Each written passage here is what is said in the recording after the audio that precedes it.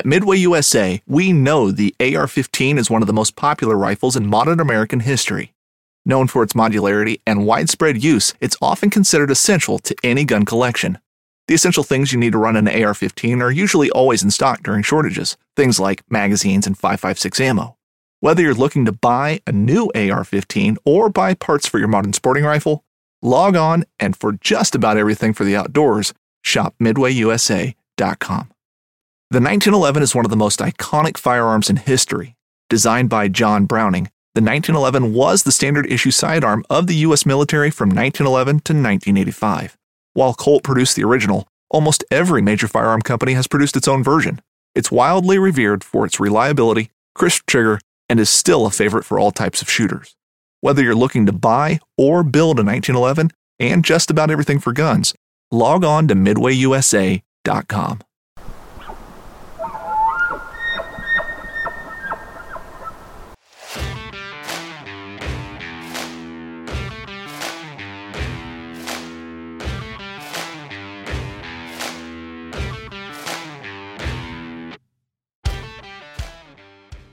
Welcome to the Elk Shape Podcast with me, Dan the Fitness Man Staten. This podcast is dedicated to blue-collar, hard-working public land elk hunters. We preach hard work, delayed gratification, discipline, and staying accountable to yourself. We value faith, family, fitness, fiscal discipline, and of course, public land elk hunting. So come along as we try to educate, motivate, and inspire you to become the best possible version of yourself. Our podcast is brought to you by Wilderness Athlete, Performance You Deserve. Fuel your body with the best. Use our discount code ELKSHAPE30 and save 30% off your first purchase.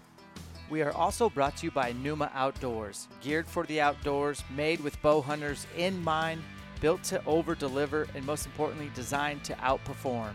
Check out NumaOutdoors.com and be sure to use the discount code ELKSHAPE20 to save 20% off your purchase. Mathews Archery, elevating the archery experience. Take a test drive with the Mathews V3 31 or 27 at a local dealer near you. Vortex Optics. I've been partnered with Vortex since 2010. This company is awesome. They're American-owned, veteran-owned. They're based in Wisconsin. Their entire team of designers and engineers produce and distribute a complete line of premium sport optics, accessories, and apparel. Most of the apparel that I wear while training, scouting, and hanging out around the house is Vortex wear. Go ahead and check it out, and if you want to save 20%, enter the discount code ELKSHAPE at checkout, and you'll save 20%. New from Vortex in 2021 is their tripods. The one I've been using in the backcountry is their Summit Carbon tube, and their Radiant Carbon, and it also has a ball leveling head, and it's perfect for rock solid shooting. There's a tripod to fit everyone's needs from Vortex now, and it's still covered with their lifetime no-fault transferable VIP warranty. Check it out at vortexoptics.com.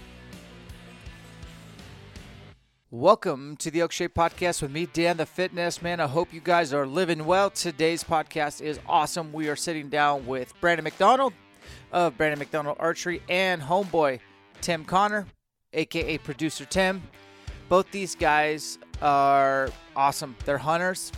They're into YouTube. They're into making things. And I just took advantage of having them both in the same room. We sat down. We got to know Brandon quite a bit. He was a guest hunter, if you will, with me and Tim. And we went to Idaho to hunt bears. We actually don't talk about bear hunting until probably the second half of this podcast. But we get to know Brandon's backstory. We get to know a little bit about passive income real estate and how he's gone through a journey of sorts and learned how to be an entrepreneur and figured out a way to make good money doing what he loves so that he can spend more time archery and tinkering and bow hunting. Super sharp guy, very articulate. I love listening to him talk, and hopefully you do too. Tim Connor is also on here, and Tim is my teammate with the Elk Shape YouTube stuff. So pretty cool to have all three of us in the same room hanging out. We talk a lot about archery, talk a little bit about bear hunting, a lot about real estate and business. It's good. Good listen. I think you'll enjoy it. Without further ado, these are the boys, Brandon McDonald Archery, Tim Connor, and you're listening to the Elk Shape Podcast.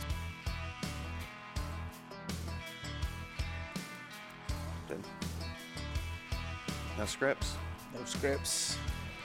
You got me good? Yeah, I do. Do you want to be introduced? I don't care. However you want to do it, sure. I don't really know you very well, Brandon. I know you well enough to know that A, you're a passionate bow hunter. B, I don't know why am I doing A, B, C? I don't know. Can I be doing 1, 2, 3? I don't know. We'll just go down bullet points. Bullet point, passionate bow hunter. Like, loves the flight of the arrow. Came to Elk Shape Camp. I know that just watching you, like, very good behind the lens. You did some filming there and have an eye like Tim does, just an eye for capturing things. I don't really have that, but I appreciate it when I see people that do. Kind of a, like, smartest guy in the room a lot of the times, and it's probably because I'm dumb. We're in the same room. I just like listening to you talk. I don't know. I think you articulate your thoughts really well, and I always enjoy having conversations, but mainly on the listening side because I think, I don't know, you just got a cool perspective. I know you're from Colorado originally, but you live in Tennessee. I know you have a YouTube channel, but that's hardly anything compared to what you do in real life. And you know a lot about me. Yeah. You have some businesses that you run. I know that you're a time chaser like me. You're not a money chaser, although money has chased you a little bit because you've set yourself up for success.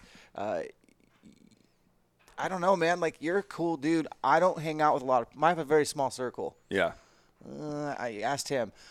You were invited to come hang out with me and Tim because we freaking think you're cool. Dude, and I'm in the exact same boat. Like, huge amounts of respect for what you guys have built and what you guys have turned.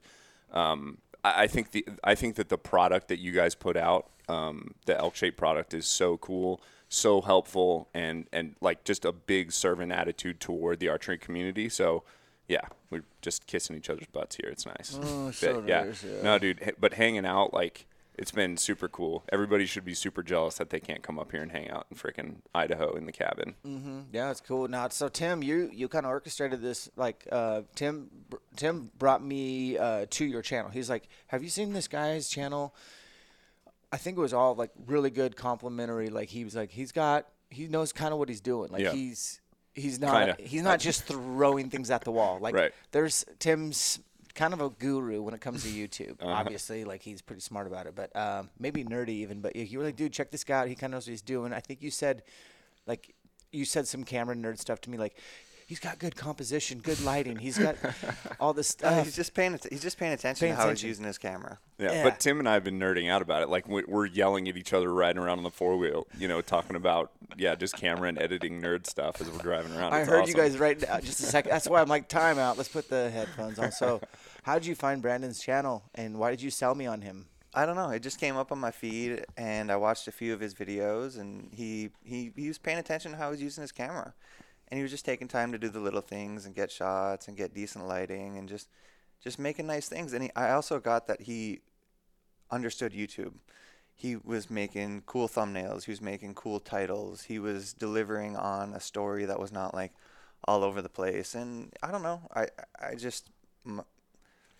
My vibe was like, he's a good guy. Like, let's hang out with him. Let's try to get together. Let's do something. And we kind of set out at the beginning of this year to be like, hey, let's expand on what we're doing. Let's try to meet some interesting people. Let's collaborate with them. Let's learn from them and just try to grow the archery community, hunting community bubble. Dude, being around people that are, like, motivated and doing stuff is such a huge deal. Like, the energy that it brings, like, just being around the two of you, I'm, like, super jacked up. And that's something that, like, I'm finding maybe 1 out of 10 people brings that energy. So that was another reason that I was super excited. And again, wanting to do more collaborations this year, just like you guys are doing, being around people that are doing stuff, even if they're not necessarily, maybe they're still figuring their stuff out or whatever, but, like, just people that are motivated and creating action. There's this energy that's around them that I find it just kind of hit me when we're, like, all sitting around the table here. I mean, we're all entrepreneurs. Mm-hmm. And that for me is fun. I always like talking business.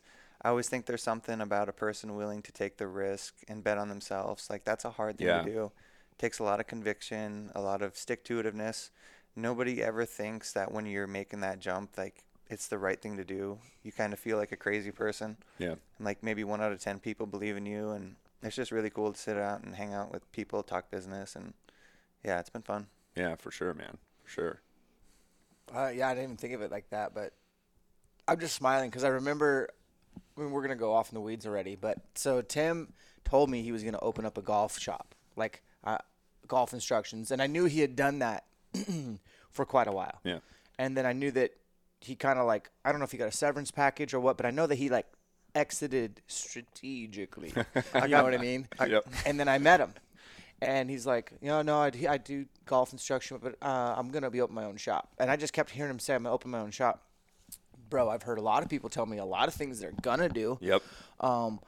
And then at the time, I just remember looking back to him, like, you were in this weird spot where, like, okay, it was like green light, 3, 2, 1, go. And he just started like, oh, I got a space. I got a loan. I put money down. Yes. I'm ordering shit. Hey, I'm setting my studio up this weekend. Like he went from zero. Like, I know you're a strategic guy and you think and plan, but like for me in the background, I was like, yeah, okay, Tim, whatever. I've heard, and then he just did it. It's because it's rare to see, man. Like, it was yes. crazy. Yeah, that's awesome. And you did it, and now it's already been, has it been 2 years? It's about 2 years, yeah. They say, whoever they are, that the first 2 years will make or break you. Yeah. All right, so are you going to make it or break it? I'll make it. I've spent a lot of money. Like, I've spent all the money, which has been nice. I didn't take out a loan. Okay. But all the money has been spent. The seed has been planted. Everything's going really well. But now it's time to like actually see some of that come back. But it's been really great to just build a thing and watch it grow. And I'm really proud of the space too. Like, I like when you walk in now. I like how everything's come together. And I really like your location. To be honest with you, that's a high traffic next Dude, to Starbucks. I want to go see it when we get back. I forgot that you'd actually had a space. Yeah, I want to see it. Yeah, I know some people here when you're like a golf instructor that teaching lessons indoors, they're like, oh, are you teaching like out of your garage somewhere? And that's kind of the thought. Like, are you teaching on this little hokey thing? And I'm like, no. Like, this is a really nice space, and I have really great technology I can work with, and I'm just really proud of how it's all come together. And I just have this really cool client base too, who stuck with me through it all and kind of believed in me and had conviction through. I'm quitting my job. I'm going to teach outdoors for 6 months. Like, there was a lot of transitionary period where people could just be like, oh gosh, what's going on here? And they've just been with me through it all. And then, new people come on, and it's just, I don't know, it's rewarding. It's a really cool relationships that have been built through this career path. Going back to the 2-year thing where you said the 2 years will make or break you. Yeah, they say that. Yeah. Whoever they are. Who are they? But Tim and I were talking about this before, like when we were at his place. One of the YouTubers I watch, Matt Diavella, he said 3 years is what you need to commit. If you're going to try to do something like build a podcast, build a YouTube channel, build something like that, you have to commit to 3 years. 3 years has to be what you make the decision to do. Can't quit before then. And I like that. Yeah, because it'll help you build traction. And then you'll also be able to figure out like what works, what doesn't work, and then your audience is going to feel like, okay, this is a person that's actually going to stay around. So, but I think it's the exact same thing for a business. I think that it can take 3 years before you actually know if this thing's even viable, like a restaurant. I mean, anything. But I don't know. Maybe it's not true, but I just found it kind of interesting in telling like the 3-year mark. But I just feel like those early stages are so critical. Like, when you have an idea and you believe in it, you really have to like surround yourself with support and believe in yourself. It's so easy to believe you're kind of, I don't know, it's not something everyone's going to do. And to take that step and that leap is like, you really have to believe in yourself, and you should be like, I'm going to give it a year or 2 or 3 and kind of set what that wall is that either is success for you or not. Because at some point you may have to pivot too if it's not going well. The pivot. The pivot. I think everybody needs to reinvent themselves at some point. You're almost 40, Brandon. Tim, you're a young, supple, 30. Supple. I like using that word. 33-year-old? 32, yeah. 32 going on 33. When's your B-day? In December. Okay. So he's 32. Yeah. He's crushing it. So Tim and I worked together for guys listening, Tim and I basically met. He reached out. We did a podcast.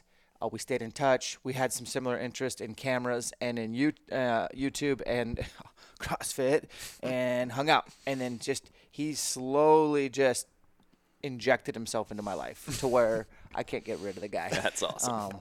Literally one of the hardest working guys who has a very simple life, which I love simplicity, where you're just not very complicated. And I can figure that out. Like, and we have different strengths and weaknesses. So it's been really cool to have Tim, and I'm just riding the Tim wave. Like, I'll take Tim's help as long as until I wear him out. Yeah, he's leveled up the channel for sure. Like, it's been very good for you guys. I agree. And we just like making stuff. Yeah. Which is cool that at the end of the day, like, it's not like he checks analytics more than I do. He knows that stuff because you have to pay attention and all that. But ultimately, we want to make cool stuff. Yeah. You know what I mean? That's what it boils down to. Yeah, we just want to make fun stuff, interesting stuff, help people out. Yeah. And build, like, share similar values, inspire people to go out and work a little harder, have a little more discipline, chase whatever's important to them. Like, But actually create motion in their lives. Create motion, yeah. Maybe that'll be our new sign-off like you have. What's his sign-off? I'm Brandon McDonald. Thanks for watching. I'm Brandon McDonald. Yeah. I thought you could do a better impression of that. Oh, yeah. I could do it better, maybe. Because I've been giving Brandon crap all week. I'm Brandon McDonald. But He just randomly walked by me in the kitchen. I'm Brandon McDonald. Yeah. oh my God. So, well, how did you, Brandon? Like, we have to talk about archery. We have to geek out on all that kind of stuff because that's where we're here. We have to talk about real estate because I think it's fascinating. We can talk about my scenarios because I'm an open book. We can talk about your businesses, getting married twice, like like some unsolicited marital advice there. Where do you want to start? Yeah, dude. I mean, I'm open for whatever. I mean, I'm trying to think of what would bring like the most. What's like valuable? I think what can bring the most value to all of us is what's on your shirt right there. And you can just kick off with that. Just jump in. He's got a little project. He's an entrepreneur. He knows what he wants to do, but he's kind of ready to do a thing and tell us about it. This thing's been on the shelf for 6 months. Yeah. I don't like that. No, I get it. I don't know why I've been so apprehensive about getting it done. And people may have I've been wearing the hat for a while. I wanted to wear the shirts because, all right, let me just start from the beginning. I don't know why, but I think it's because I'm getting older because, and I don't have kids. And I feel like yet. It's in the future. I think it's just like I've been obsessed lately with legacy and thinking about what I'm going to leave behind on the earth. And so what I decided I'm going to do is I'm going to launch a brand, and it's called Mere Mortal Archery. I'm a normal guy. Like, I'm not you. I'm not Dan. I'm not this dude. We're sitting in the midst of these epic experiences with all these trophies that are hanging over our heads right now. I don't have that. Like, I have a bunch of little piddly whitetails that we've, fed the family on for the last 10 years, but I'm going to start building this. And I'm not Levi Morgan. I'm not some, amazing, the best archer in the world that's ever existed. But I am a mere mortal. But that doesn't mean that I can't help people. So what I'm going to do is I'm launching a brand, and every product that sells, I'm taking 100% of the profits, and I'm going to donate it to different veterans organizations that are focused on getting disabled vets into archery.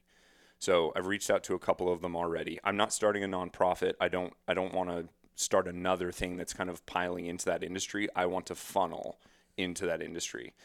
And like watching you guys do the adaptive shoot stuff, I want to be involved in that. Like, that's the kind of thing that I want to do. I want to invest deeply into certain individuals' lives that are the right people, that have had physical trauma in their lives, but that basically through archery, deciding on some hunts in the future, like trying to help make certain people's dreams come true that they didn't think because they had lost a limb that they were ever going to be able to go get to do it.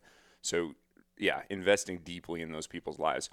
And I think I've been nervous to launch it because I don't know if I think that I'm worried it's going to take a lot of time or if I'm worried it's just not going to work. But obviously I need to do it. Like, I need to kick it off. In the beginning, I was wearing all the gear. wearing the gear because I wanted to make sure that it wasn't going to wear out, that I wasn't selling products to people that were going to be, that were going to be crappy. But we're well past that point. I've washed and dried everything, 100 times at this point. I know it's good stuff. Yeah. So yeah, I'm starting out with kind of a limited supply of shirts and hats, but I'm going to build it out from there. And again, the goal is just to dive in and to help people.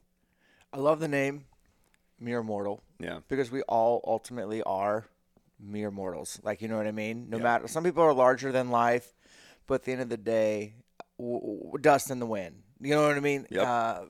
Gone, but not forgotten, but kind of forgotten. Kind of forgotten, dude. Because we're so focused on what's in front of us as human beings. Mm-hmm. I was thinking about driving up late yesterday so I spent a lot of time behind the wheel of a dirt bike when you're bear hunting. There's just so many miles. And I was thinking about legacy, and I was like, if we podcast and somebody asks me, like, why did I start a YouTube channel? I'm like, I need to come up with a good answer. And I'm like, oh, I already know. So I started my YouTube channel way before Tim. Yeah. Way before subscribers and monetization.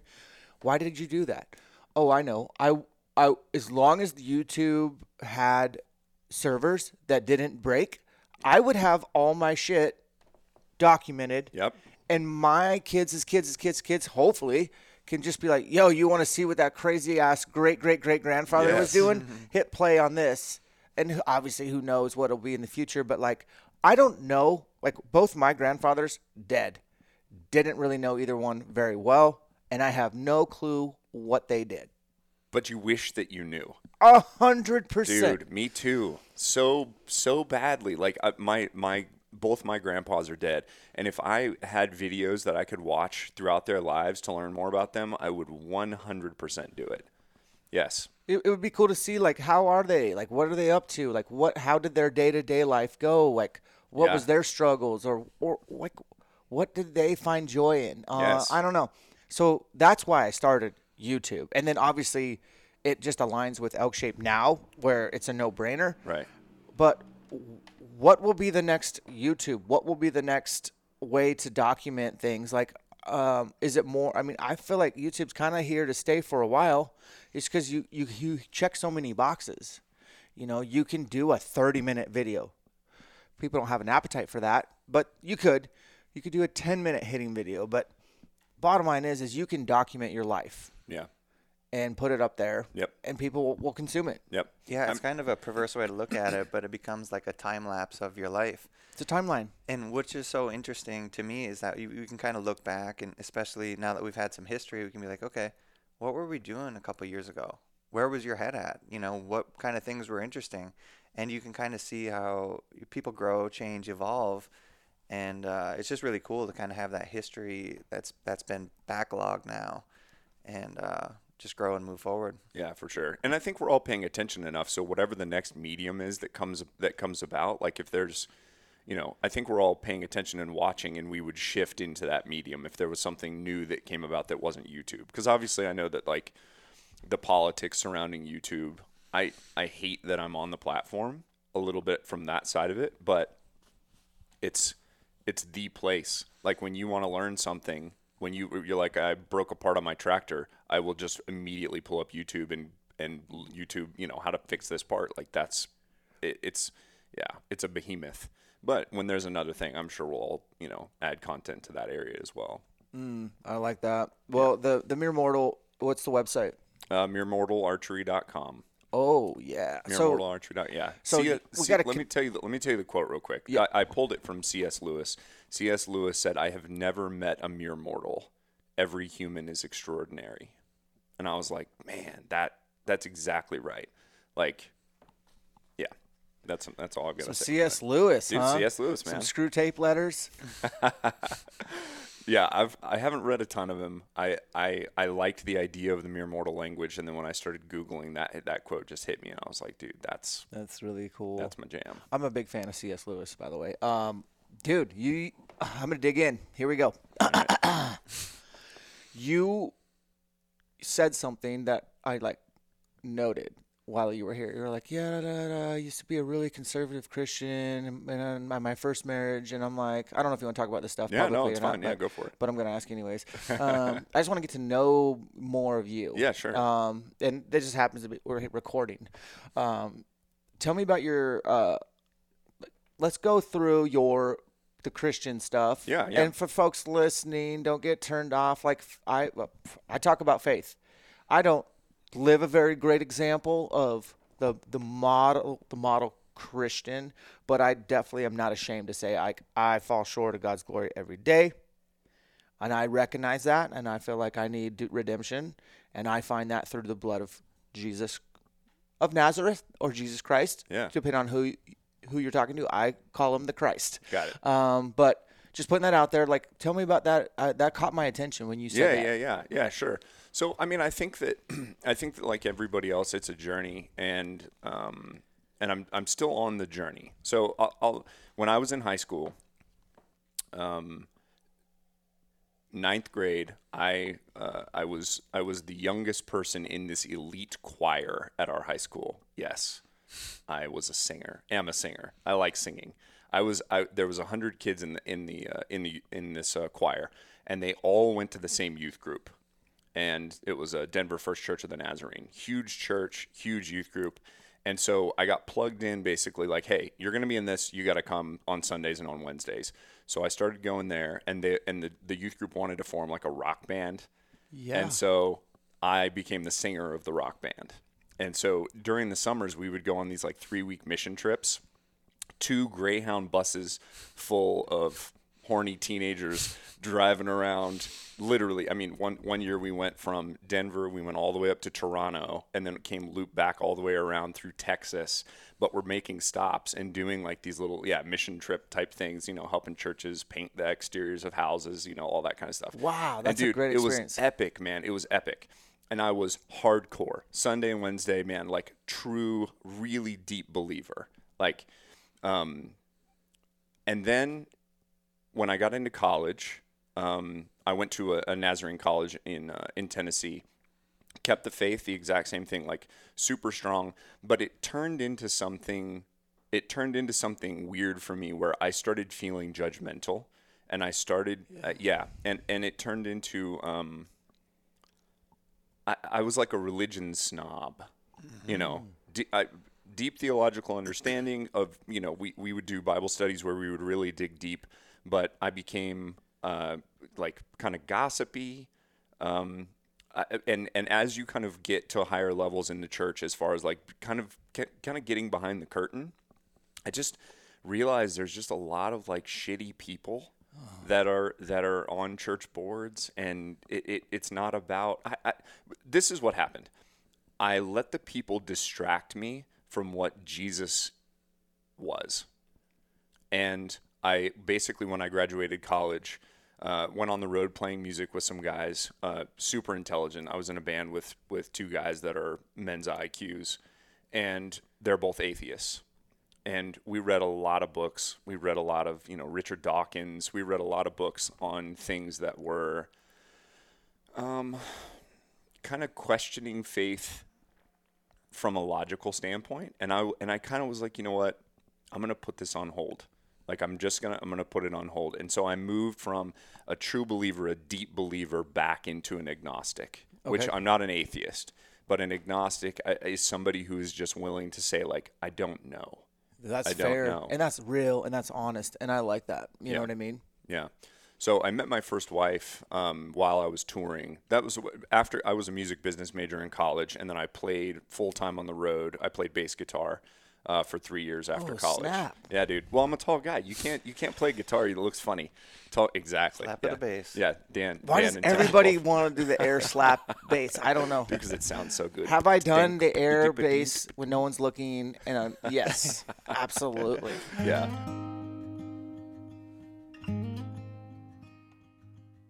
And we're going to interrupt this podcast for a quick little message from Black Rifle Coffee Company. These guys make amazing coffee here in the U.S., and they're veteran-owned, and they're proudly American and unapologetic. I appreciate that. If you guys are interested in joining their coffee club or picking up maybe some swag, ready to drinks, or check out that new Flying Elk Roast flavor, use the discount code ELKSHAPE and that'll save you 15%. Also, Kifaru International. This is the backpack of choice for elk hunters. I use the Hoodlum or the 44 mag. You guys need to check out Kifaru International if you are serious about packing out large loads of perfect protein off the mountain. Head over to kifaru.net to learn more. We're also brought to you by OnX Hunt, the #1 hunting GPS app. I've pretty much gone away from using an old school GPS. Obviously, I still carry like an InReach, but all my hunting maps are stored and executed with the OnX. This is the fastest downloading offline maps out there, as well as the most resilient, bulletproof, not going to crash on you when you need it most. I run tracking most days while elk hunting, and I found OnX to be the most reliable hunting GPS app out there. Check it out today. And finally, Bakcou e-bikes. These are e-bikes made for hunters by hunters. This is a game changer for elk hunting as well as bear hunting, checking your tree stand trail cams, getting in and out quietly. I rock the mule. Use the discount code ELKSHAPE to knock $300 off your purchase. And if you do that, you might as well just go ahead and apply that discount towards a folding cargo trailer so you can put your elk quarters and haul them out back to the truck. Yeah. So big guys don't look good with little baby guitars. So I didn't look good with an electric guitar. But man, it was such a cool part of life, like getting to go out and play music full time. It's something that I'm so glad I did, because I think that if I didn't do it, I would always wonder if I would have been happier had I pursued that career. You know, if I would have been like, man, if only I would have been able to go on the road. But I realized when I was on the road, like 95% of being out there is sitting in a bus or sitting in a hotel room or sitting in a green room surrounded by freaking concrete block walls with a crappy couch that the venue grabbed from Goodwill with the same food. You know, it's just, I don't know. It wasn't for me at that level. But I met my first wife on the road. Her family owned a venue in Jackson, Tennessee. Great gal, like super great gal. But because I was kind of going through this, like, I don't know that it was a crisis of faith, but it was just kind of this like, I've been holding this thing in my hand for so long. I'm just going to put it down for a little bit, and I'm just going to kind of step away. And I was a different person when we got married. And then as things kind of progressed, and we were young, like I was in my early 20s. I think she was 21 when we got married. And I think I was 24 maybe. So just super young. And so I think that my transition out of being a musician into a real estate person, that was kind of a shock for her as well. Like, I think that was hard. And then the loss of the lack of faith, like as a man, I think I should have been the one to be like, you know, I know this is important to you, so we're going to go to church.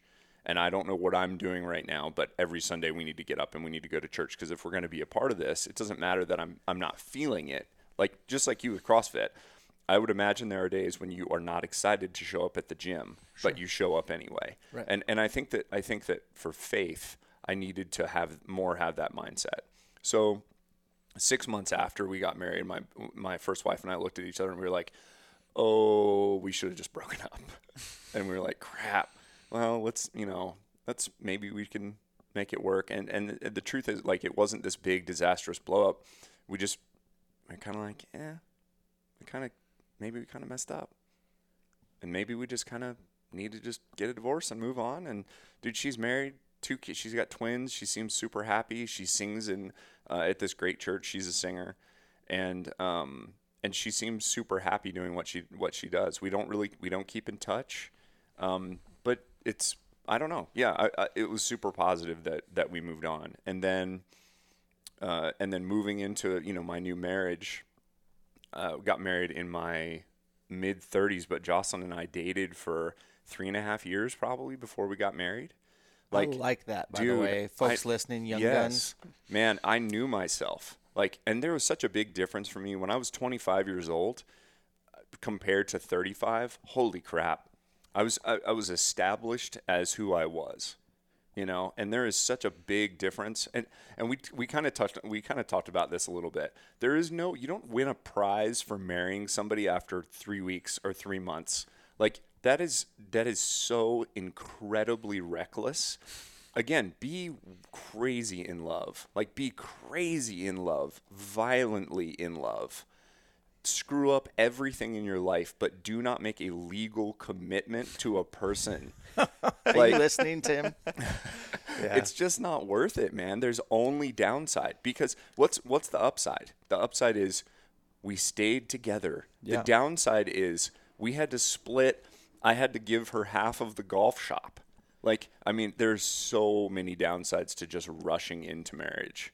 But I don't know. I think maybe people think there's some like magical feeling that's going to happen when you're both like, this is my husband, this is my wife. It's a cool thing to say, but dude, the downside is so huge. Like, Yeah, time will give you the opportunity to see them and for them to see you in different circumstances, and then kind of get past that stage of infatuation or you really let your guard down and be who you really are, and they can see who you really are, and then you can see who they really are. there are literally chemical differences in your body that are happening at the beginning of a relationship. Genetic chemical differences that are happening for the first year that you're together.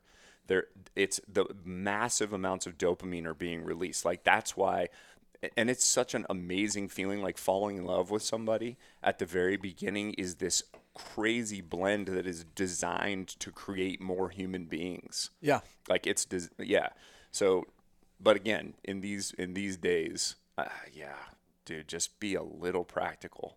Just be a little practical and don't make a legally binding decision until you've really, like Jocelyn and I we will fight. Like we freaking fight. But then we sit down and I'm like, hey, you want pho for dinner? And she's like, I love pho. And I'm like, I love pho too. Let's go get some pho. And like those just base level things, we both love the life. Like she would live her life and I would live my life separately, exactly the same way as we do now. But because those line up so well, every time we fight, we fall back on these just like common core interests that we have.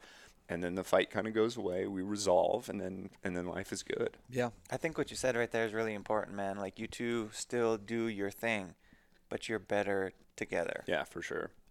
For sure. I like that. And I knew I wanted to get into that a little bit because that difference between 25 and 35, and obviously if there's people listening that are in their 40s, 50s, 60s, then they're probably laughing because there's a whole nother perspective we haven't seen yet. And I appreciate that, but it's a journey. Yeah. Just like faith is, just like marriage is, like it's a trajectory, hopefully a positive one. I like that I don't know your current wife, but I like that I have seen more of her on your socials lately and more on because we all I pay attention to what you're doing, and I'm just interested in I'm interested in you in a homo way. No homo. Yeah. But no, I think that you've it's cool to see her kind of I want to see more of Brandon's real Brandon instead of Brandon with a cigar and a drink and a bow. I like seeing hey, I'm riding horses with Jocelyn, and that goes back to are you passionate about riding horses? No, but it's a lot of what I preach at Elk Shape Camps. It's you need to find what her thing is and pay attention and win an Academy Award for acting interested in what she is doing. I like that. You know what I mean? Yeah. Just like I do with Alicia's IGTV. I'm sorry. I guess what would you call HGTV? Like we're always looking at how to make things more pretty in spaces, and she really loves working with her hands, and so she's always bringing up new ideas to spend money.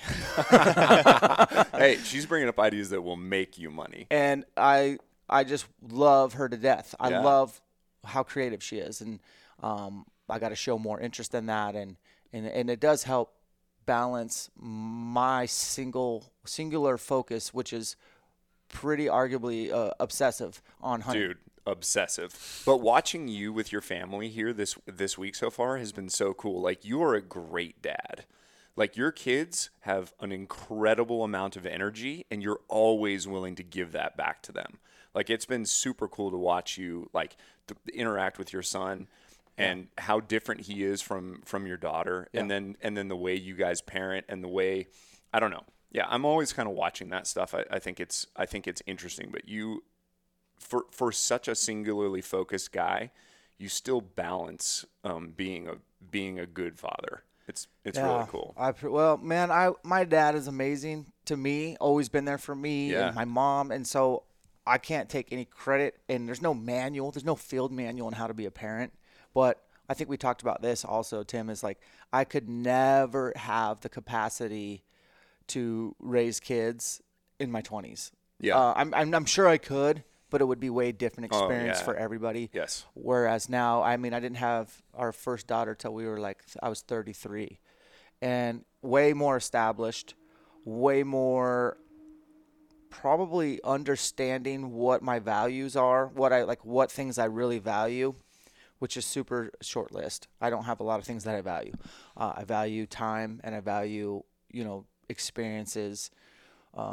Money is just a tool. I don't really I don't wake up rotating my thumbs and being like, how can I make more money today? Like, that's just not me. Right. I'm just like today I woke up and I'm like, I really want a podcast today. Like, I want to get to know Brandon. I want to hit record. Yeah, nice. I want to bear hunt today. Yes. I want to capture some cool stuff. I want to see Tim get a bear. Yes. I'm just, that's I'm pretty simple. Yeah. But being a parent is the best thing that's ever happened to me. Now, you and Jocelyn you guys want to be mom and dads. Yeah, we want kids. What's that conversation between you two been like?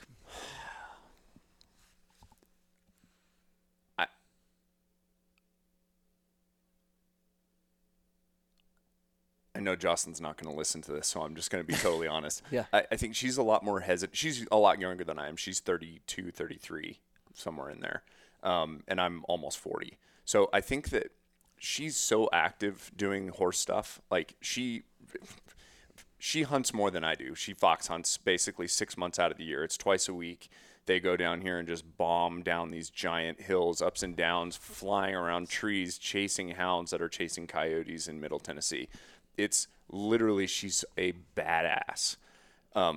So much respect for that part of her life. So being pregnant creates a lot of, like, she's like, I don't know how long I have to do, this fox hunting stuff. I have an answer. It is not going to happen until they're about my kids' age. Yeah. So how old's Avery? 6, and Tristan's 4, plus being pregnant. She definitely cannot listen to this podcast. 7, 8 years. She can put that away. But that's what I'm saying is I don't want that for her. And luckily financially we've gotten to a level where we could, once we have kids, we can hire a full-time nanny. And so when Jocelyn wants to go bomb on hills, that full-time nanny can be taking care of a baby, riding down there in the F-250 with her and hang out and make sure that the kid's cool while mom's riding. And there you go. And I think, but that wouldn't have happened. That's the other thing about me waiting until this point in life. I'll have less energy to raise them, but we can bring in some supplemental help. Yeah, I you think have more to help. resources. Yeah. So I think the answer, going back to the original question, I was ready to make a baby with Jocelyn 3 months after we started dating. Like, I was 100% positive that, like, I would make a baby with this person. Let's have some offspring. Yeah, exactly. Because I want to see what my genetics and her genetics make. She has really small calves, and I have really big calves. And I was like, maybe we can make some perfectly medium-sized calved people. Yep. So, yeah. So I think she's more hesitant than I am, but it makes total sense. And the commitment of being pregnant as a woman, like, she's a really small person too. She's, right around 100 pounds. Jeez. So, yeah. So I think that there's health risks to all this stuff. And I think she's smart about it. But yeah, I think we're working toward it. And kids are definitely in the future. I mean, we talked about, like, if we don't just end up having them, I think we'll for sure adopt. But we're moving from where we are now. We have a 25-acre farm north of Nashville, but it's really hilly, so it's not great for the horses. But we bought 35 acres south of town. We're getting ready to build everything exact wrong time. Freaking lumber prices are 3x what they were, when we got our first bid. We got our first bid for the barn, and it was $120,000. And then 5 months later, I call for an update, and it's $170,000. Like, that is just the price of materials gone up. So we're in the process of doing all that. And I think once we get established at the new place, then I can really drill down and be like, hey, it's baby time. Literally drill down. Exactly. Oh, Tim. Yeah, these are all fun stuff for me to learn about you, because, I mean, it's such a cool space to be where you're like, the future's unknown, but we have these things. Let's talk real estate. We got to. Yeah, Guys, sure. we're going to get to archery and bear hunting, and if you want to skip ahead, then just do that or Don't whatever. skip ahead. This is good stuff. We're about to talk about real estate. But This is how you get rich. We're going to talk about how to be able to afford to come hunt Idaho. You just hunted Texas. You've bought 5 bows and did a non-biased bow review last year that crushed the internet, because a lot of my stuff that I put out's super biased because I get paid by companies and I'm just a dirtbag and you're not. No, I'm joking. But that's it's the perception, cool. though. Yeah, sure it is. Yeah, for sure. So I didn't know much about you until we hung out and we did a podcast, and I loved that podcast. Although we didn't get to really. Right. There were so many guys there. Yeah, there was a bunch of people there. There was possums. There were cigars. Yeah.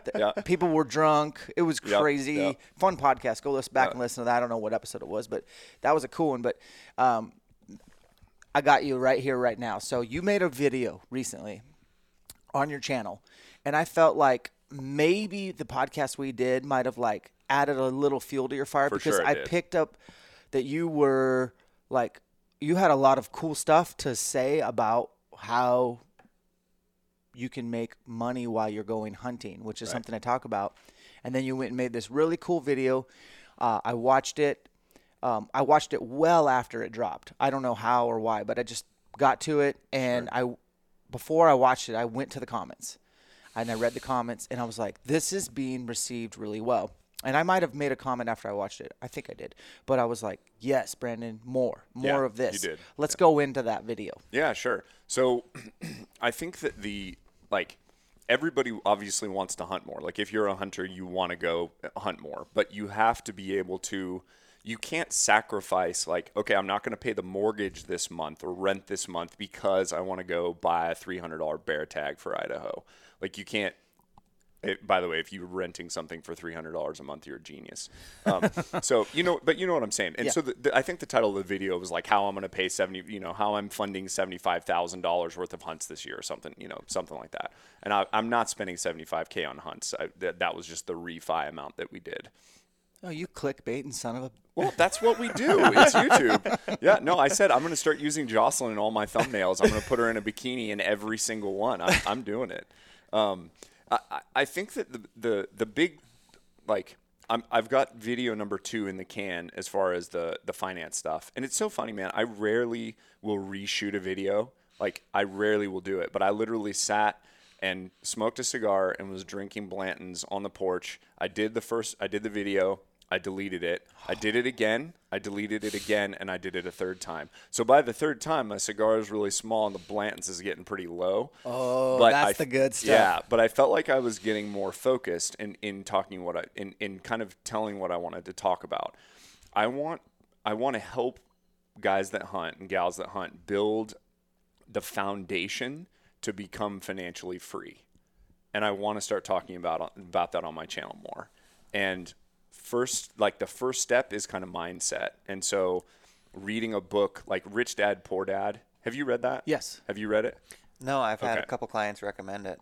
It to me is the one book. Like when I talk to real estate people, or when I talk to people that are like focused on investing, Rich Dad, Poor Dad is always in their top 3. Like, it's on my phone, and I'm probably going to listen to it again. Dude, I listen to it every year. There's 2 books that I listen to every year. One's more real estate focused, but Rich Dad, Poor Dad hits me different every single time I listen to it, because as life progresses and changes, like, I'm in a different season of life this year, and there's just little things that I pick up. But it's basically Robert Kiyosaki is the author, And he talks about his biological father was a professor. Like he's a very well respected professor, but his mentality on money was get a job, save your money. And he basically got kind of dicked around by the system. It seems like, as he's getting older, you're relying on, like Tim's saying, like entrepreneurs, like is the most risky thing. But if you work for somebody else, you're relying on another entrepreneur to provide you a job. So to me, being an entrepreneur is actually the safest thing that I can do because I am responsible for my success.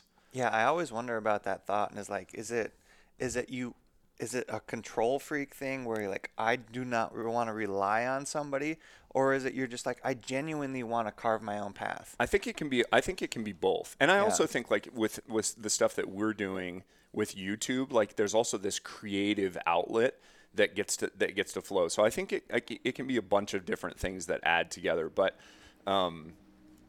yeah, I've always felt that way about entrepreneurs. But when I read, going back to Rich Dad, Poor Dad, his rich dad focused on getting good at managing people, getting good at understanding people, and being able to take these people and place them in certain parts of different businesses that he decided to go into.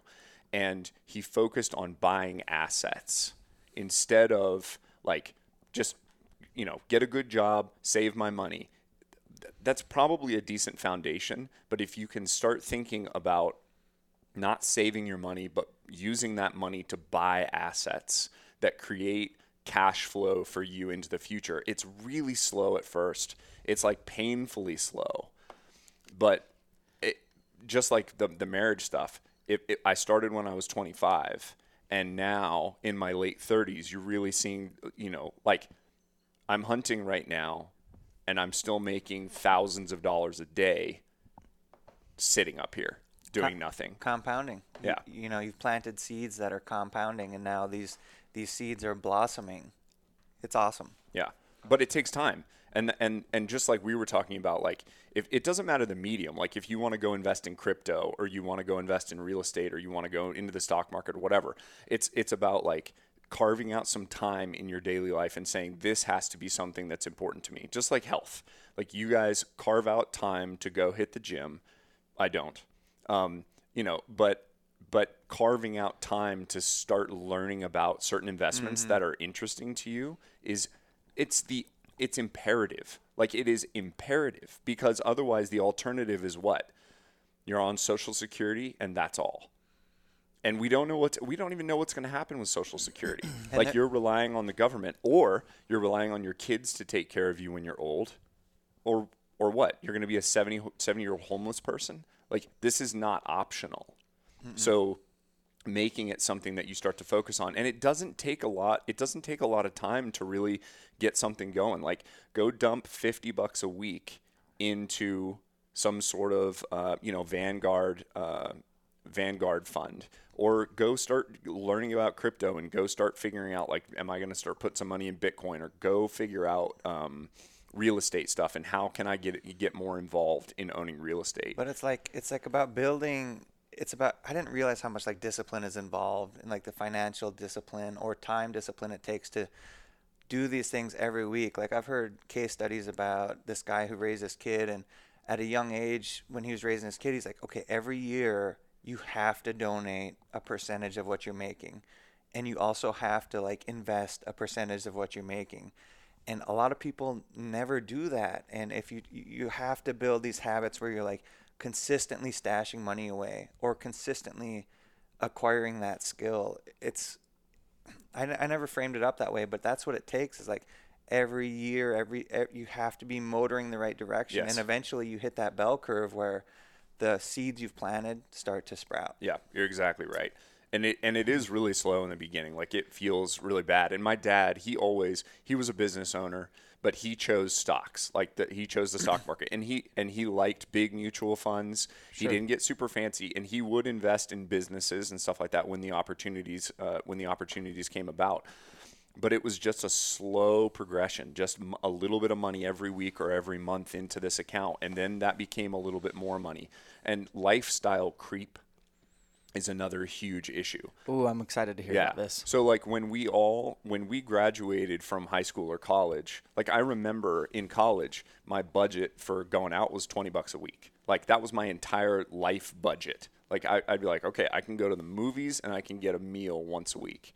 And then slowly over time, lifestyle just builds up, and it's so easy to say, oh, now I'm making $5,000 a month. I can afford a $600 a month car payment. I can afford a $1,500 a month mortgage.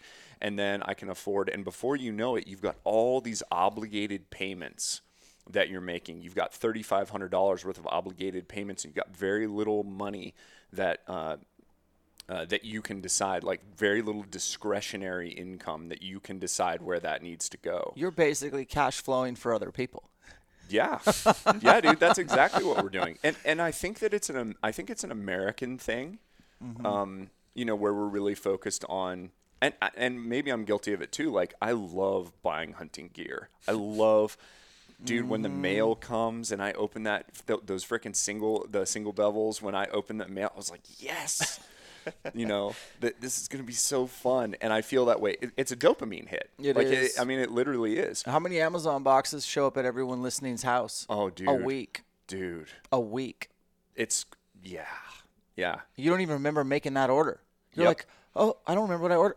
What did I get? Yeah. So it's another Dopamine. thing that Yes. but it's the discipline to say, but I also feel the same. When I buy, like when I was at Tim's house, I bought some Bitcoin, and I was like, but I get that same feeling when I push the trade button. I was like, yeah. So if you can just transition the dopamine hit from stuff that goes down in value to stuff that goes up in value, and you can make that a thing where, and it's not like I'm just going to be a hermit and I'm going to live on $500 a month so that I can pour $4,500 a month into investments. It's not Right. that. It's just about like, can I start making the tweak where when I see that money come out of my account every month for $200 going into that Vanguard account, that feels good, then I think you're on the right track. It's just flipping that script and buying more appreciating assets. Yep. There are a Stuff lot that of goes things- up in value rather than stuff that goes down. Yeah. Yeah. But I want an $80,000 lifted diesel truck, And that's okay if you and have I want the payments. if you have your foundation taken care of first, you know, where you're financially stable and things are taken care of. You can, like, it's okay to spend money, but you just have to take care of that baseline foundational level first. Well, let's figure out, Brandon. So here's what I know about you. You have a general contractor's license. Yep. You have a real estate management company that has over 400. I'll just give you the rundown. Yeah, So give me the umbrella. They're all synergistic businesses that were built around owning and retaining rental property. So when I transitioned over from music, I was like your wife. I loved HGTV. Yep. Like I was, dude, all day. Like that was what I was watching, and I wanted to try flipping a house. So in between tours, we were scheduled to go out. 60 days later, I found a house and bought it, and then literally watching YouTube videos in the house, because I wasn't born with my general contractor's license. Like I was getting some comments that people were like, yeah, but you're a general contractor, like you know how to do this stuff. And I was like, I didn't have a general contractor's license in 2006 when I started doing this. So like just be willing to learn. And I'm literally learning on YouTube how, I don't even think it was YouTube at the time. I think it was something else. How do I tile a floor? Like I want to tile this kitchen floor. Probably read a blog article. Yeah, I may have, with but pictures. Yeah, exactly. But I'm literally standing in the kitchen of this house that I had no business buying. I had no idea how to do it, and I made more money flipping that first house than I did the previous year touring, and I never went back out on the road. And it wasn't because I had been crushing it out on the road. It was, and I didn't murder it on that first. I think I made $30,000 or something like that on the first flip, but I loved it. And I was like, this is something that I can really dig my teeth into, and I can really maximize this, and I can see a future where I could start buying rentals and start keeping some houses. And then I started building businesses around that. I went and I did another flip. And it sounds so easy to just say I went and did another flip. It is terribly I difficult. went and dangled my balls out on a line and put money down and speculated that this thing was going to work. Yeah. You gambled on yourself. Yeah, but there are challenges. There are different challenges in every market. At that point in time, money was really easy to come by. So like money was super easy. And so and now money is kind of easy, but it's really difficult to find deals. But it doesn't matter. Like there is always a way, but there's always challenges to overcome. There's always a freaking mountain you have to climb. Right now, the mountain is finding the deals. In 2009, 10, 11, 12, the challenge was finding money because their deals were abundant. And if I would have, dude, we could have. I remember making. I said I want to offer on everything that's on MLS that's priced at under $10,000 in Nashville. And I remember writing 20 offers on stuff that was priced under 10 grand. On lots? No, some of them were freaking houses, but they were in the super hood. You know, okay. Like, dude, if for 4 years, if we would have bought everything that was priced at 100,000 or lower, like if I would have just gone to a hedge fund and we bought 1,500 houses, they're all worth triple what they were then. But we didn't. That's just me like looking back and being like, well, obviously if I knew the future, I could be super wealthy. Yeah. You know, that's stupid, but it's fun to think about. But the point of all of this is people will use the excuse, well, I don't have any money. I can't go flip a house. It doesn't matter if you don't have any money. Figure out how people with no money go flip houses if you want to flip a house. And the answer is find a partner with some money. Borrow hard money because you actually found a good deal. So you're paying a higher interest rate on the money. But when you add all this stuff in, that you're actually still safe and you're actually making money. It pencils out. Yeah, exactly. Or talk to a relative with some money and be like, hey, listen, I really want to do this. And I hate to ask, but I want to pay you a good interest rate and I want to try to flip a house. So there's like these in-betweens if you're not bankable.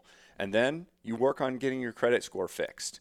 If it's screwed up, like you actually dig in and you look at that thing and you figure out like, oh man, yeah, I had this medical debt that I just didn't pay on, and go call them up and try to settle that debt. And you start putting your house in order and moving forward, because then in 3 years, once you've actually started deciding I'm going to put my feet to the trail every single day, you look back and go, wow, I've really made some progress here. But you got to just decide, like, what's your investment strategy? If you're not interested in real estate, fine. But you got to be interested in something. You got to decide, what are you going to buy that's going up in value? Wow. That's all it is. I like it. I think it's cool. So you have a lot of things that you're managing and stuff. Oh, yeah. I totally forgot to talk about the actual businesses. Tell me about your businesses and then kind of how you can, like their businesses, meaning like they run while you're not, like you don't have internet access right now. Correct. You can't put out fires.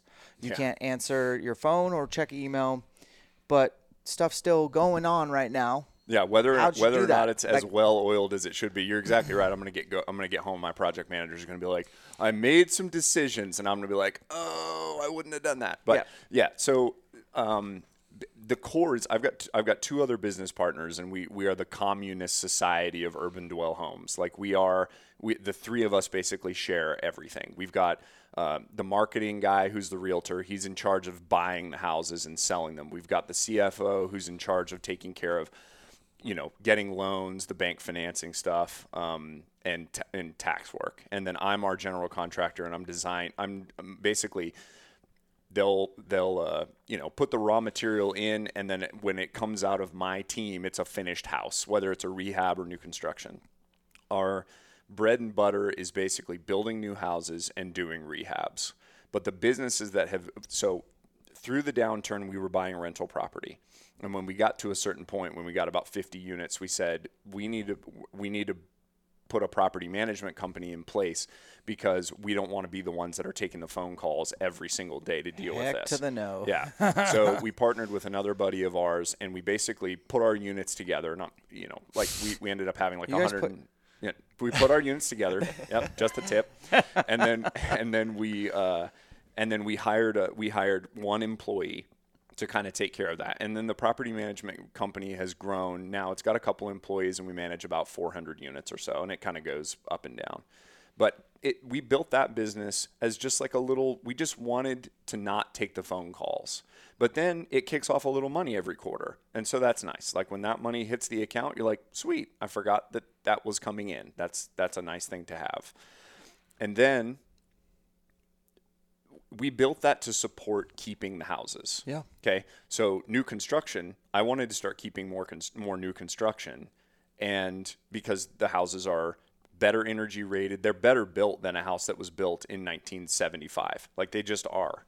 So we wanted to keep them, and they're a lot more valuable. So if I can get $2 million worth of new construction that I'm keeping that's appreciating 3% a year, that's more better than keeping $300,000 worth of used old houses that are appreciating 3% a year. So we decided to go into Airbnbs. So we started strategically buying around the Nashville area in places that we knew people would want to come stay, and we started building expensive, nice houses in those areas and keeping them as Airbnbs. And we kind of got to a point where when COVID hit, we lost our property management company because there's nothing to just manage shut when people down. don't pay. They don't have to pay. Exactly. So we started over, and we've actually started a business where it's a short-term rental management company. So now we've got people that are in place that are managing the short-term rentals. And then we started a marketing company because it's hard to find deals. So we found this young kid. He's a super high output guy, like just at the office at 6, leaves at 7, like just super motivated. He's in place, making 150,000 touches in Nashville a quarter, so that we can feed deals into the machine. And yeah, so we've just built synergistic businesses that are around this thing. And then the construction side, we've got multiple employees that are doing different things, and they're all so much better than I am at it. Like they're so much better than I am. When I get involved, I get in the way. And like Michelle, who is kind of the like control center, like she's just kind of like command center. She's like, I'm like, I'll handle that. And she's like, no, I'll handle it. Like you're just going to get in the way. That's cool. Yeah. So, but I think that like just knowing it's nerve wracking to let go and let somebody else do it. But like making the hire and saying, okay, go, like I'm making a cringy face, and then not letting go and just delegating by abdication, like just being like, I'm never going to check in with you ever again. You can't do that. But you will find that leveraging people and then learning, like Robert Kiyosaki's Rich Dad was doing, learning what people fit in what place becomes the skill. It's no longer, I'm a fantastic tile person. Because I was. Yeah. I got good at it, and I liked doing it. But it didn't make sense because it wasn't scalable. It wasn't scalable for me to show up every day and to get my mud mix perfect, because there was something so satisfying about the way that slapped down first.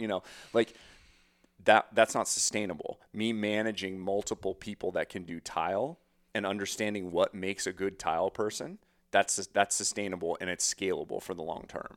So it became a different skill, but it was about changing gears over time. Wow, you guys have stayed very fluid. It sounds like let's talk about COVID comes out and the government says, and I'm just spitballing off what I've heard you say this week is, about that written signed contract between you, the landlord, and your tenant. Yeah.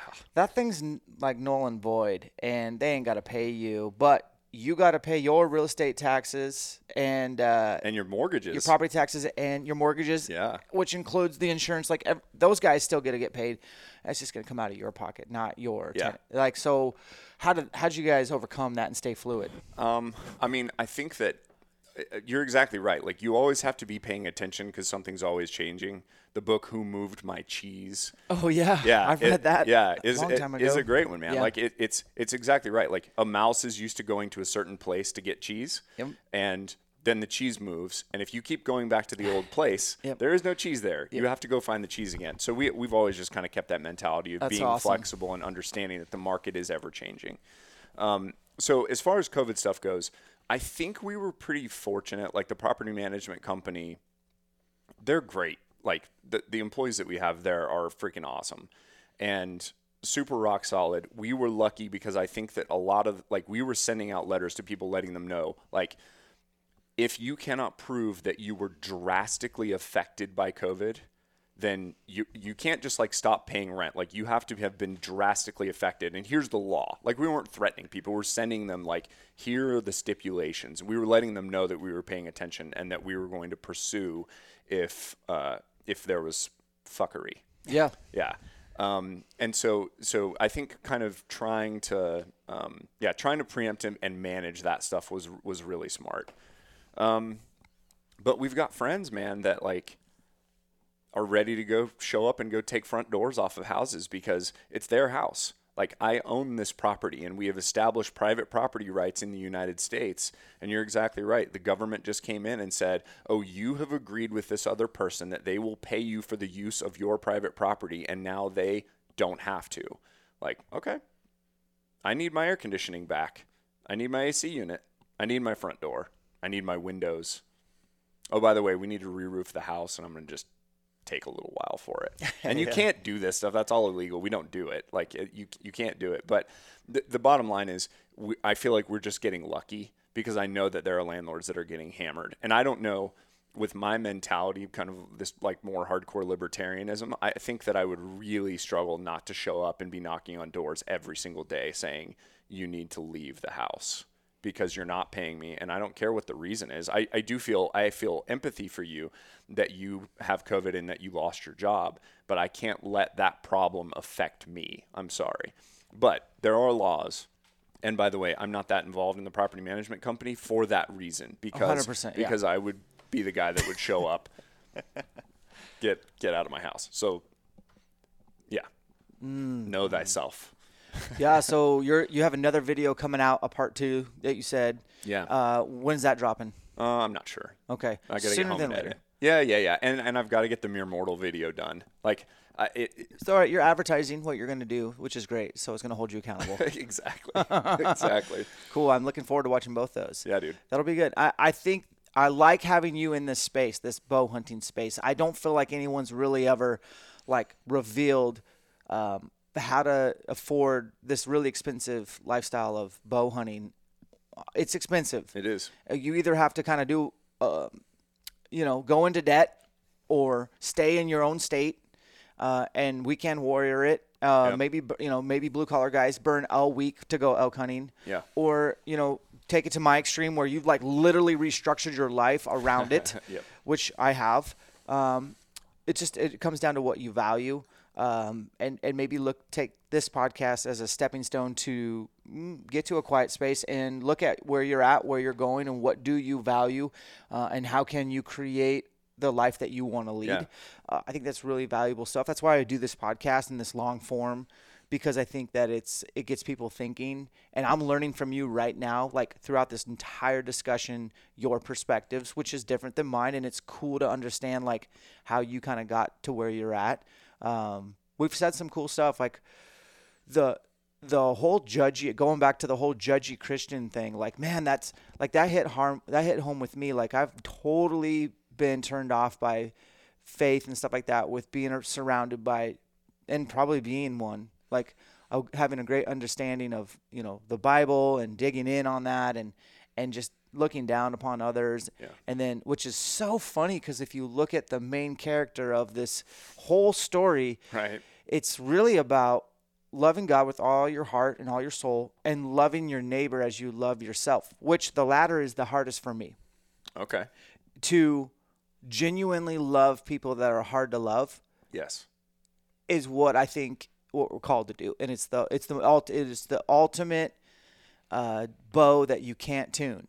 You know what I mean? It's impossible to get it to shoot arrows straight, because we're human and we get caught up in our own stuff. And it's cool to take a step back this week and bear hunt. I was genuinely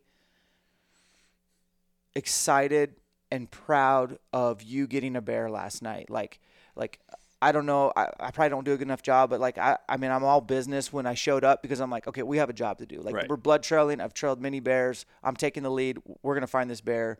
Show me the shot. Tell me the story.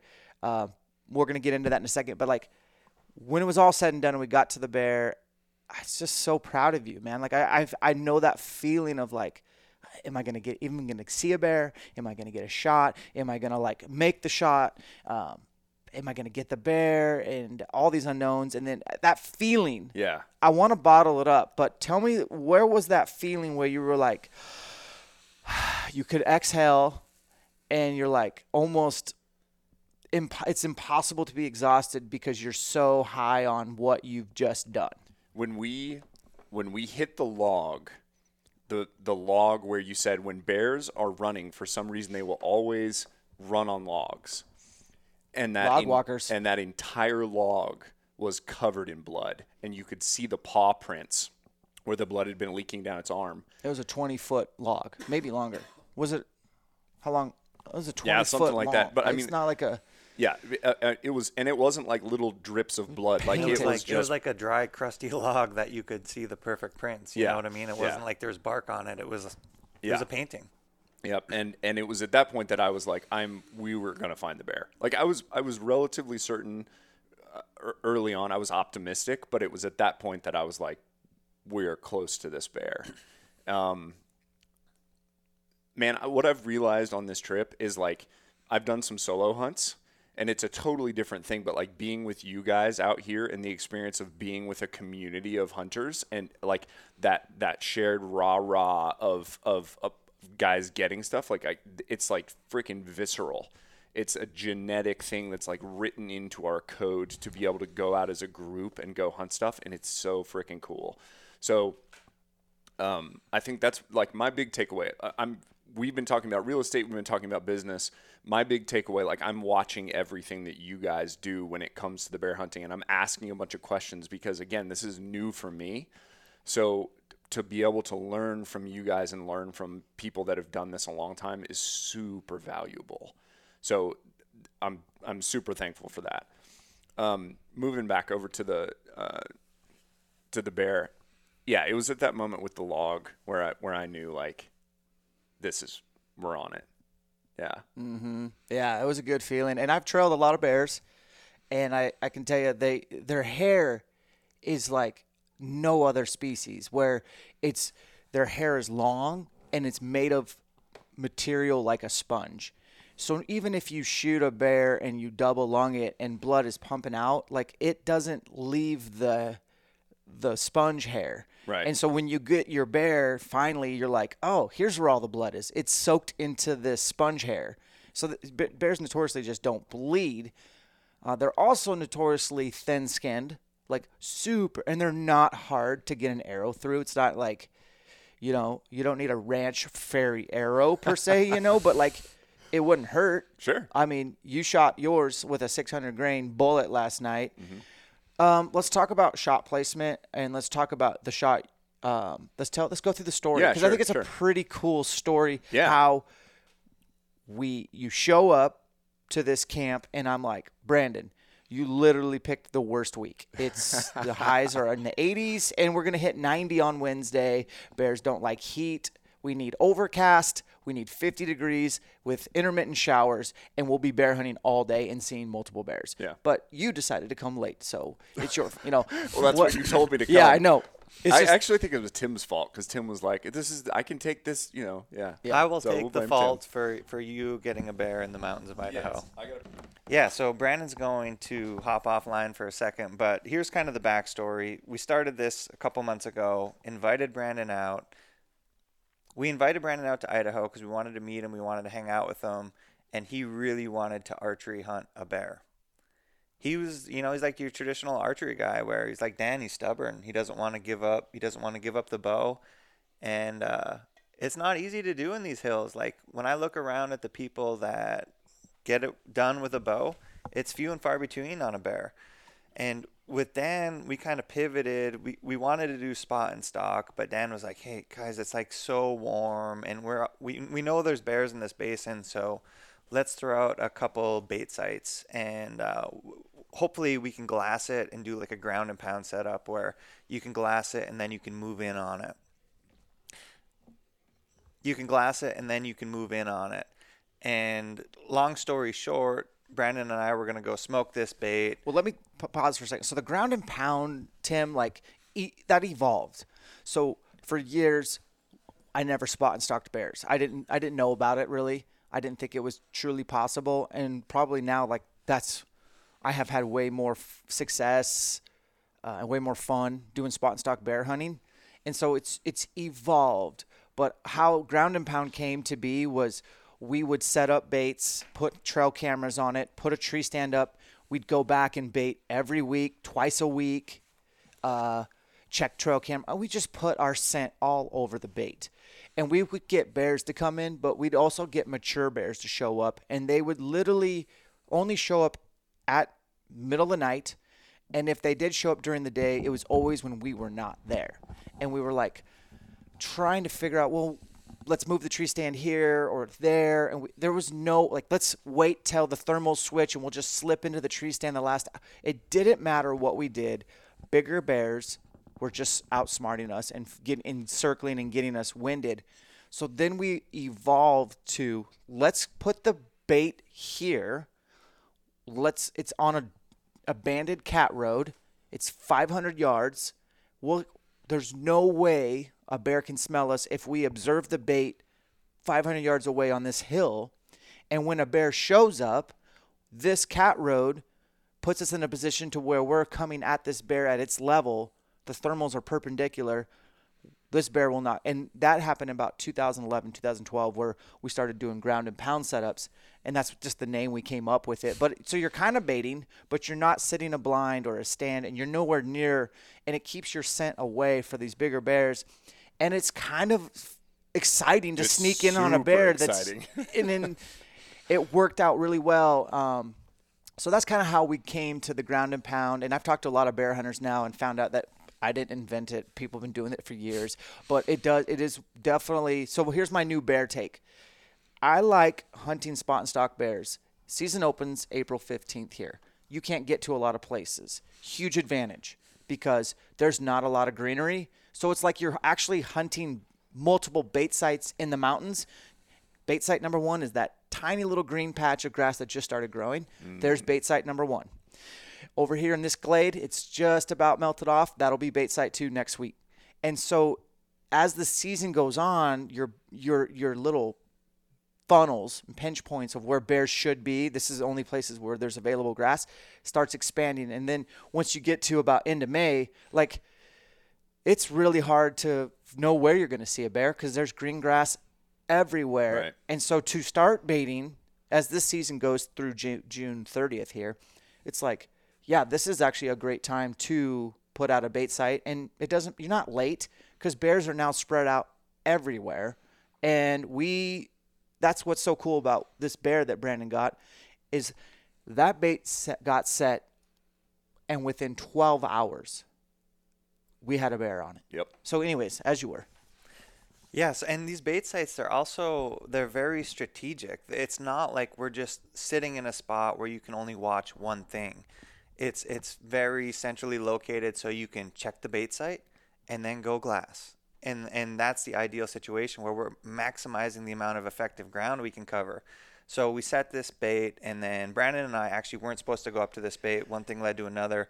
We ended up there, and we come around the corner, and Brandon and I, like from 175 yards, 200 yards, are looking at the bait, and Brandon says, "There's a bear." And Brandon. Yeah, so we saw the bear, and I was super surprised because it was early in the day, maybe like 3:30 or something like that. And hot. Yeah, it was hot. So the bear starts working the bait, and Tim and I literally because Tim's hunting, I'm hunting, and we were like, okay, who's gonna take this thing? Like, we got to figure this out. So we literally did rock paper scissors, and I just happened to win. Rock, by the way, at 150 yards. Right. We're rock paper scissoring at 150. Both of us trying to get our cameras and gear and all that crap ready. It's pretty funny. I wish that was on video. Yeah. I know. We may have the audio of it. I don't know if we'd had it, if we'd had them clicked off yet or not. So basically, I won, and the plan was load up the bow and start slowly working your way down this cat road. And it's relatively exposed. There was some cover on the left hand side, but the goal was get within bow range and then make a shot. So Tim, we're both kind of looking at the bear, and it's basically when the bear's got his head turned away, you kind of start moving. And so Tim would be like, hey, go. And I would start moving. And then I would see, okay, I can see the bear good, and then we'd start moving. So Tim's behind me with the camera. We get to 37 yards. Oh, so both of you were stalking? Yes. Yep. So Tim's right. Yeah, Tim's right behind me. And you were right, by the way, Tim. Like, that cat road is very quiet. Like, there's not a lot of crunchy stuff on that cat road. Yeah, not a lot of big crunchy stuff. Which, by the way, for those listening, it's more important that you don't break a stick or make – like, bears hearing, people don't give them credit. I feel like their hearing is 10 times better than their sight. Oh, okay. Like, I wouldn't worry too much about cover. I just wouldn't make sure to make very slow, methodical movements. As long as you hold still, if they look up, they're not going.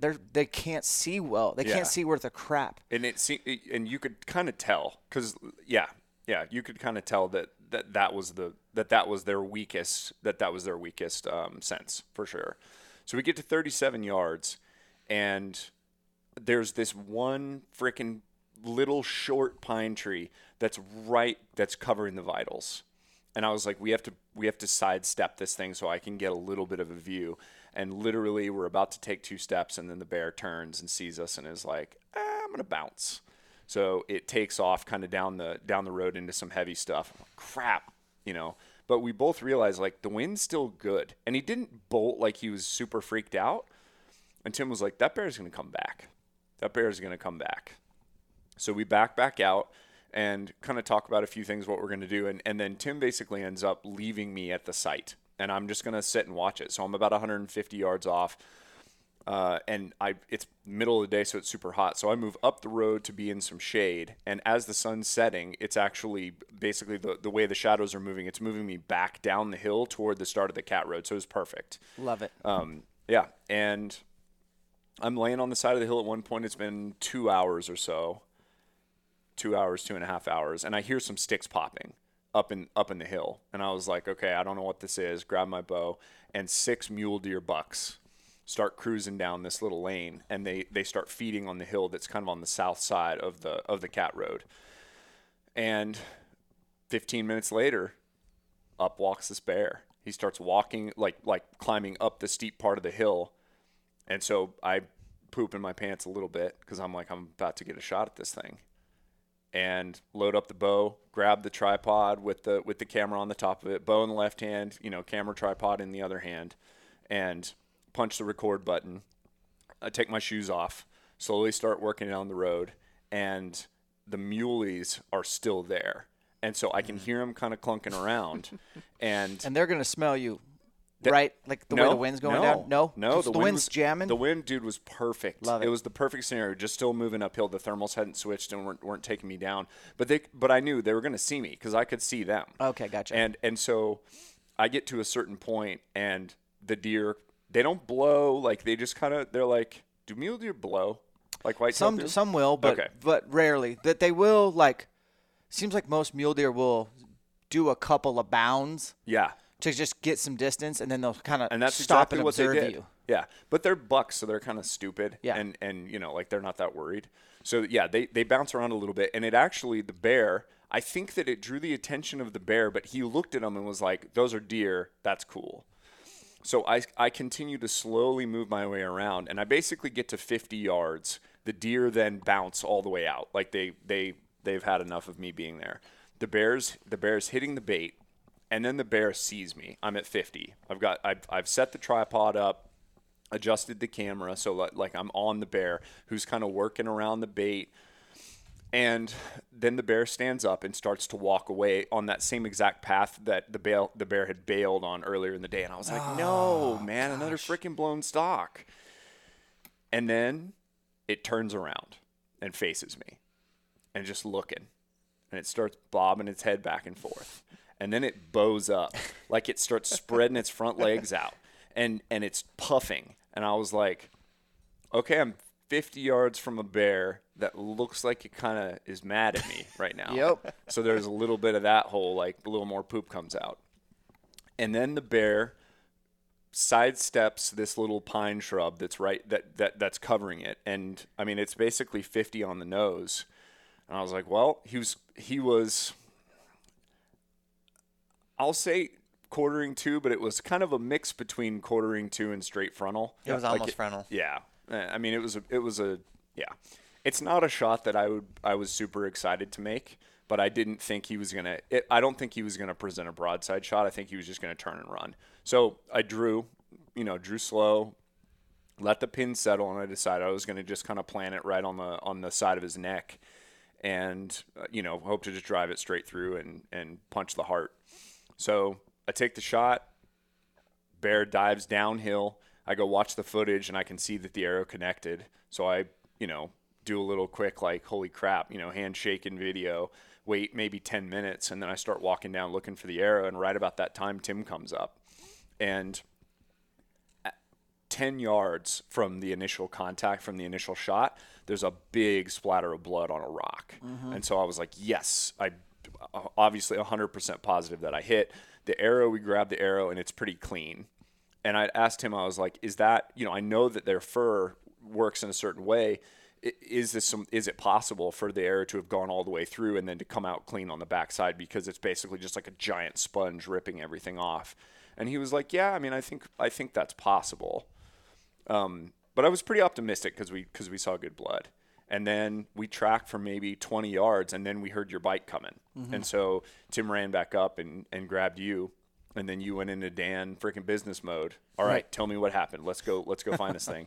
And we start tracking, and I'm certain that we're tracking a bear that's 200 pounds, 250, 300, 350. I killed the biggest Tim bear in the literally said, valley. dude, he shot a big bear. Yeah. And you guys had told me that you saw the bear earlier, because I actually ran into you guys before. Yeah. After the first blown stock, I came through, we reconvened, and then you were like, yeah, pretty good chocolate bear was right here. And I was like, dude, this is awesome. This is such a good setup. You got to stay here. And then Tim went to the other setup, the other basin. I call that bear basin because I think we have 12 different bears in there that we've seen. This year's been good in there. It's been good in there. It's been awesome. So, yeah. So I roll back, and I saw your headlamp below the bait, and I saw a headlamp at the bait, and I was like, oh, I know what this is. And so I went over there, and you kind of told me the story, and then you did not show. You asked me if I wanted to see the shot on camera, and I was like, not really. Do you have the arrow? And you're like, yeah. And I was like, okay, I want to look at the arrow, and then just kind of tell me what you think, and then I'll tell you about the shot and the camera and all that afterwards, because that's when I watched it. After we found the bear, I watched that. So yeah. Anyways. Okay. All right. So we start cruising down the blood trail, and it's the way the dirt kicks out on the hillside. When the dirt kicks under his paws, it creates a wet spot. So it was really obvious, like it was pretty easy to follow the trail. And you were exactly right. You said that bears run downhill when they're shot, or they run on the contour. And that's exactly what it did. So Dan's just like all business. Tim and I have got all this, Tim's got a gun and a camera. I've got a bow and a camera, and Dan's just, just pushing through alders and just tracking that bear. But the blood's super good. I mean, just spraying out of this thing. And it's like I said, we hit that log that's 20 feet long, a white log that was sun bleached and just covered in blood. That's what I said. We should see this bear within the next 30, 40 yards, exactly or we're right. in trouble. Yep. And then we get to one spot, and you go, like, you guys are kind of held up, pause there. And you were like, there's your bear right there, man. And I came around the corner, and I was like, that can't be my bear. That's a German Shepherd. That's a little baby. No, I mean, I knew that obviously it was. We've been tracking the thing, but it was so small compared to what we thought it was. And it was just like all the hair and the way this thing had postured, it looked like a little tank. But it was so small, I literally was able to just throw it on my shoulders and carry it out without gutting it. I mean, it was a small bear. But dude, my first bear with a bow, my first bear ever, but like with a bow and that type of scenario was so freaking cool. To be able to ground and pound, work in on it, and then take that shot was so fun. So that the actual shot, the body on this thing when we got them all skinned out, I mean, was the size of maybe a basketball, maybe? Like a small basketball. Yeah. I mean, it was a small bear. And my shot had hit a little bit to the right, and I had nicked I didn't nick it. I demolished the artery that basically is leading into the front left leg. And he just bled out in 100 yards. Yeah, you hit that brachioradial maybe. artery, and it also, like, I remember seeing the entrance hole, which turns out to be the only hole. We didn't know that at the time, but I was like, holy, like the hole that you made. I think I said on camera, I'm like, this is proof that you don't have to shoot a Rage in the Cage and get an entry hole like this. Like, you were using the iron wheel wide. Yep. 125. Yep. Vented 125. Vented.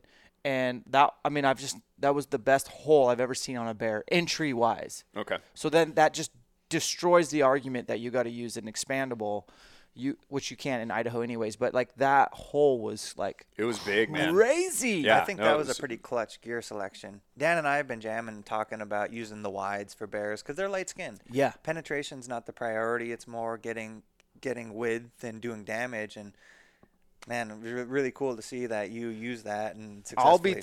I'll be using wides. Well, we'll see. I have the single bevel. I'm still trying to shoot a bear with, but like, I have the wides, and I think it makes a lot of sense. I think it does too. I mean, but I also like that you guys are being intentional with the gear that you're selecting based on the species of animal.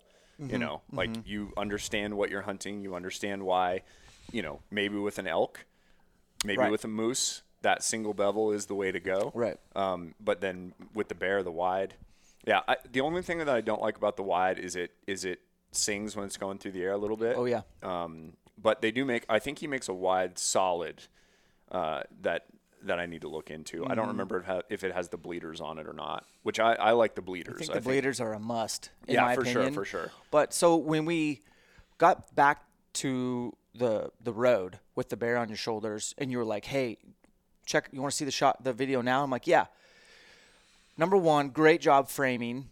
So, because I've done the ground and pound film over the shoulder with yourself. It's not easy. No. You did a good job. The arrow flight's awesome. I cannot wait to watch it on a laptop. So I'm watching on like a very tiny screen of a Canon camera. Yeah.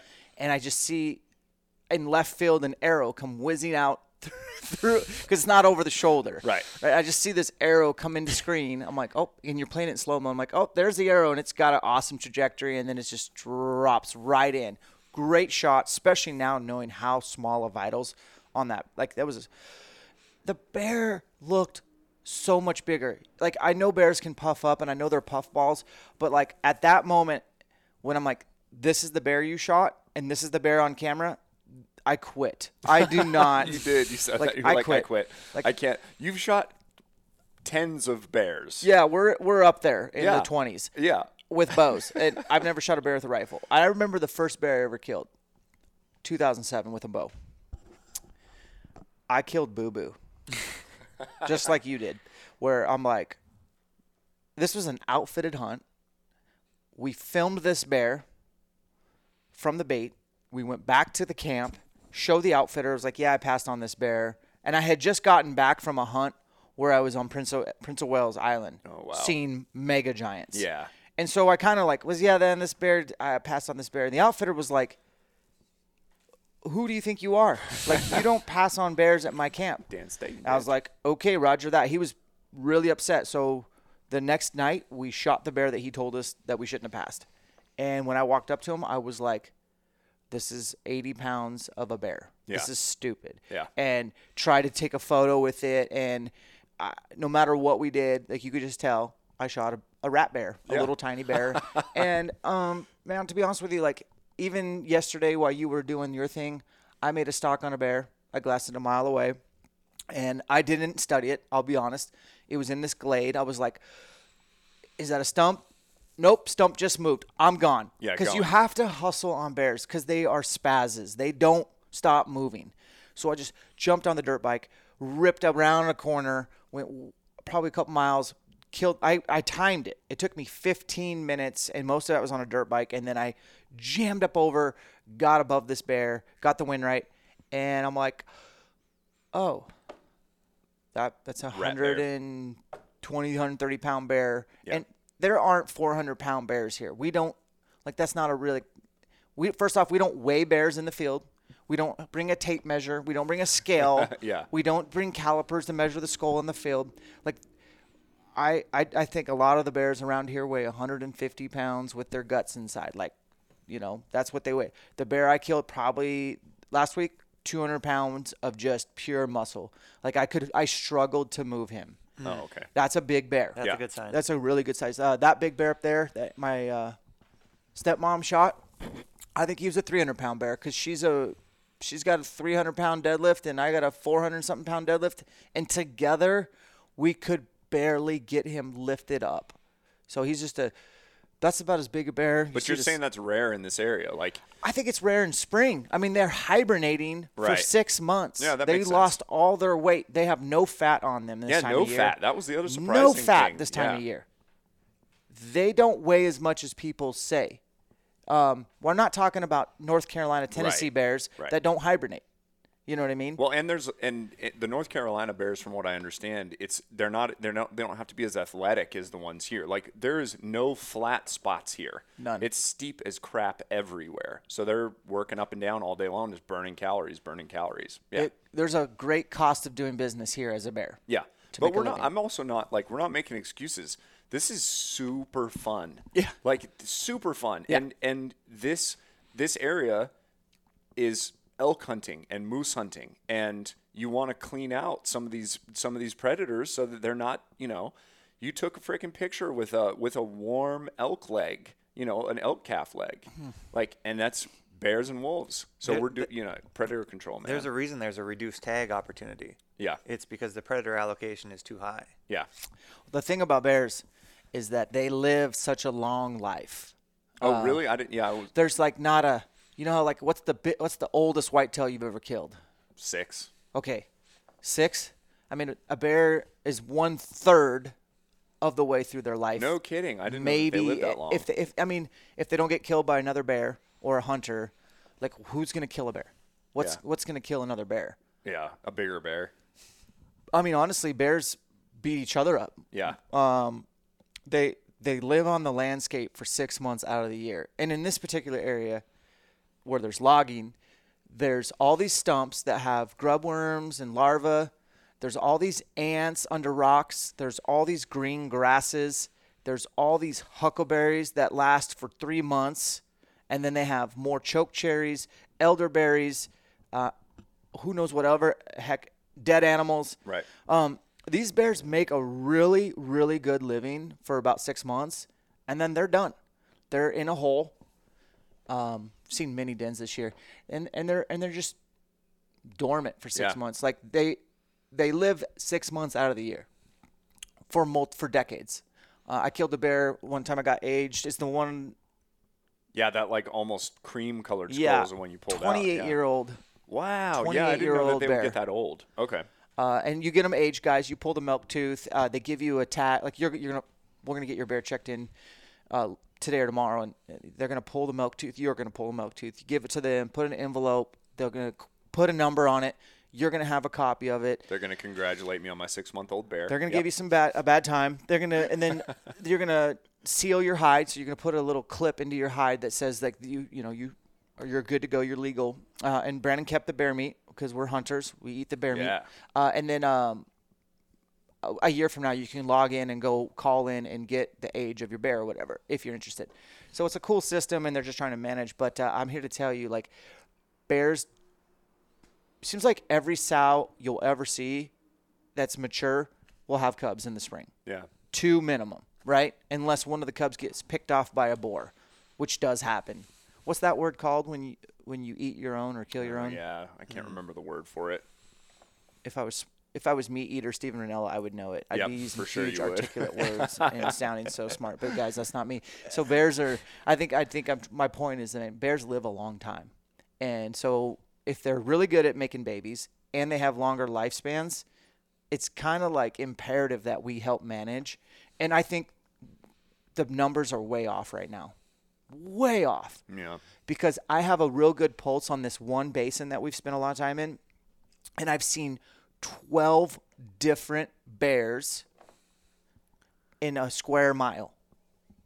That's got to be above carrying capacity. It seems like it would be. And I mean, you think about the food intake that they have to have to support 12 bears in an area that are. And by the way, there was no bait in this 1 square mile in this basin. Right. Yeah. This Y'all was pulled out all the only just bait in there. This was Yep. just all observing bears. Me and Tim spread out, and my dad, 3 guys, 1 small basin, 12 different bears. Insane. So is it like that everywhere? I would venture to say yes. If you drive around and look at all the stumps that are torn apart, all the opportunity, it's crazy. Yeah. I don't know. So here we are now. It's June 1st at the time of this recording. I have only seen, the only bear rut activity I've seen is the fact that I shot a boar who had a sow, and that was it. And the day before that, or I think it was a couple days before, Tim and I witnessed one boar chasing a sow, doing like flirting, like what would you call it? Call it flirting, courting. Yeah. You know, they're kind of prancing through the hills. But you think it's starting out? Like, But I we're haven't just seen starting it. out the rut. I'm waiting to see the boar on an old logging road with his Dirty. nose to the ground, just like hound dogging it. Yeah. Like that's what I'm used to seeing, and I have not seen that yet. Got Have you it. seen that yet? No, maybe, We haven't. Have maybe you today. seen anything on the road at all? Uh-uh. I haven't either. Uh-uh. Yeah. And that's when you start seeing the bear crap on old logging roads is when you know, like, okay. either there's a bunch of good grass right here or they're cruising. They're cruising looking for the broads. Yeah. Yep. But haven't seen that yet. Yeah. So, but, okay, so we've talked about bear hunting. Any other things you guys want to talk about when it comes to bear hunting, like little nuggets? Do you have any questions? I mean, I would just encourage people to come. Like, it's not an expensive tag, and dude, it's so much fun. Like, it is so much fun, and the way you guys do it, being so mobile, you know, like big looking glassing, big vantages, being willing to jump on the 4-wheeler or the bike and haul ass and go to a different spot makes a lot of sense. I'm trying to think if there's anything else. Spring in the mountains is just gorgeous, man. Yeah. Like, we're going to do a good job telling that story this year. But, like, Dan and I, one week, are pushing our bikes through snowfields. That's what we're doing. We're doing sled pushes with our bikes through snowfields. The next week, you could drive a truck through there. It's just everything's evolving and changing so fast. It's very fluid, and there's a lot of moving parts. But Yeah, like I was hunting a glade yesterday that last week had a foot of snow in it. But having been hunting here for a long time, I know that glade produces. Yeah. And I know when it's gone, like you have to just like it's a new bait site. It's where it's one of the places I keep checking as I'm glassing. Yeah. Because I know a bear will be there because it's undeniable, the freshest, greenest grass, which bears like. See, that was my second calf kill I've seen, like just happen, you know, in all these years of bear hunting. And then last night coming out, I saw a cow elk about a mile up from where I found that calf get killed, basically trying to give birth. Like, Yeah. as I cruised by, she like barely could get off the road, and I got a good look at her backside, and I was like, oh God, something's coming out right now, and I didn't want to mess with it, so I Yeah, just of kept course. going. But it's just a terrible place to give birth, because like But dude, it sounds like every place up there is a terrible place to give birth, and those little 150-pound bear is going to be able to take down one of those calves. But no those problem. bears know. It's the Yeah. evolution of things. They're used to cows breeding, and they're used to being in the area because that's their meal, you know.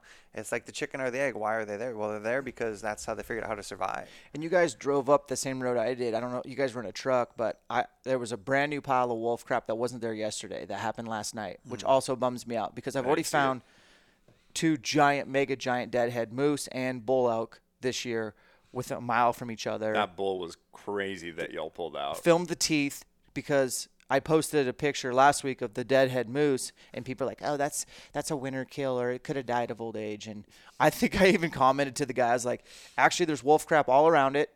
The legs are torn off every direction. The bones are broke through. That's a wolf kill, and it's up high. This bull is in its prime. You're wrong. You know, you're wrong. Yeah. So to find that bull about a mile away, it's like I'm not used to finding these mega giant deadheads. Like Yeah. these animals get that big because they have programs that are proven.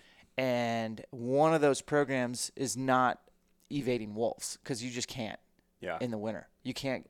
And these larger animals do hang higher in the winter. And that's probably why they stay alive longer. Like they're not down with the herds down the valley where they get messed with. So we have a huge predator problem in North Idaho, friends. So if you want to come get a wolf tag and come do an adventure hunt, I think it's damn near year-round hunting. Come do it. Dude, it's so fun. Like, it is 100% worth the money to come up here and do it. You could pitch howls off every basin until you get one located.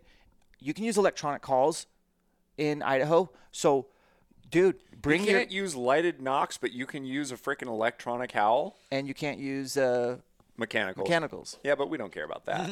I don't. Okay, let's finish with archery. That was a great segue. All right. Oh, yeah. So you have an archery channel, I do. but it's you're moving more towards some other things too. I mean, some other things. I want to talk about the finance stuff a little bit more and kind of, Tim and I talked about it a little bit more. Like, I want people to get to know me and Jocelyn a little bit more. And so I think you have to open up, and it can't just be about like me talking about the latest gear or tech that's come in. I think in order to continue to build like a relationship with people, they have to know more about me. And so obviously I want to start talking about finances a little bit more. And then, I don't know where it's going to grow and evolve to, but, and it's sustainability, man. If you find something interesting, share it. Yeah. Like you can't always make a new video every week about arrows. You Right. could, but you just be recycling information. yeah, so, for sure. Yeah. Yeah. They YouTube. do like arrow videos. They do. Yeah. Well, everybody wants Heavy or light, Brandon? Tell me what the ideal weight is. You know what I mean? I can tell you, but me and Dan will go to blows over it. Oh, do we disagree? I still don't feel like we do. No, You don't No, disagree. we don't. No, dude. you're in We the don't. same ballpark. No. And I think select based on the species that you're hunting. And I may be heavy right now. Like, I didn't need 600 grains to do what I did. But for me, like, I've shot an elk with a 600 grain arrow this year. I've shot an axis deer. I've shot 2 whitetails, an armadillo, and now bear with this exact same arrow. But the subtitle to this is that Brandon has a long ass draw length and he's shooting 275 feet per second. So if Dan hucked a 600 grain, if Dan hucked a 600 grain arrow out of his setup, it wouldn't be traveling that fast. Yeah. So you can, Yeah. No, I don't even understand. Like, so when I first started my channel, Josh and I would argue. I'd be like, dude, I have 550 grain FMJ, and look at all the elk I've killed, Josh. So shut your mouth. Like, you don't really ever hunt that much. Case in point, he's not here. I hunt more than you. I love that you're dogging him right now. I hunt more than you, Josh. You know more about archery, but I have more real life experience. So shut up. But it's the same. You have way more real life than I have. It's the truth. Yeah. But I have come down because 3 years ago when I signed with Matthews, I was used to 85-pound Hoyts. I twisted the strings up tight, and I was shooting 550 at 280, and it was unbelievable. I get a Matthews in hand, 75-pound mods, and I'm like, this bow is slower. It feels way better, but it's slower. Yeah. I gotta do something different. And so then Josh and I got our heads together, and he was like, well, you like Easton, why don't you try the Axis and get the match grades? Don't be lame. And I was like, all right, done. And then I started killing stuff with the Axis, and I've really grown to love my sweet spot with that, which is like a 460. But if it's a ratio, what would that ratio be? So a 27-inch draw length at 75-pound mods, 460. What's that ratio go up to someone with the 30-inch draw length? I mean, it's 10 feet per second per inch. So I'm gaining. I mean, that's a big gain. Like, I'm gaining 30 feet per second just because we're shooting the same bow, basically. I've got I'm shooting the VXR from last year, but 75-pound mods. So, yeah, I mean, so I can go up. My ratio is probably a little, like, for me to shoot a 550 is probably closer to your 460 is my guess. Yeah.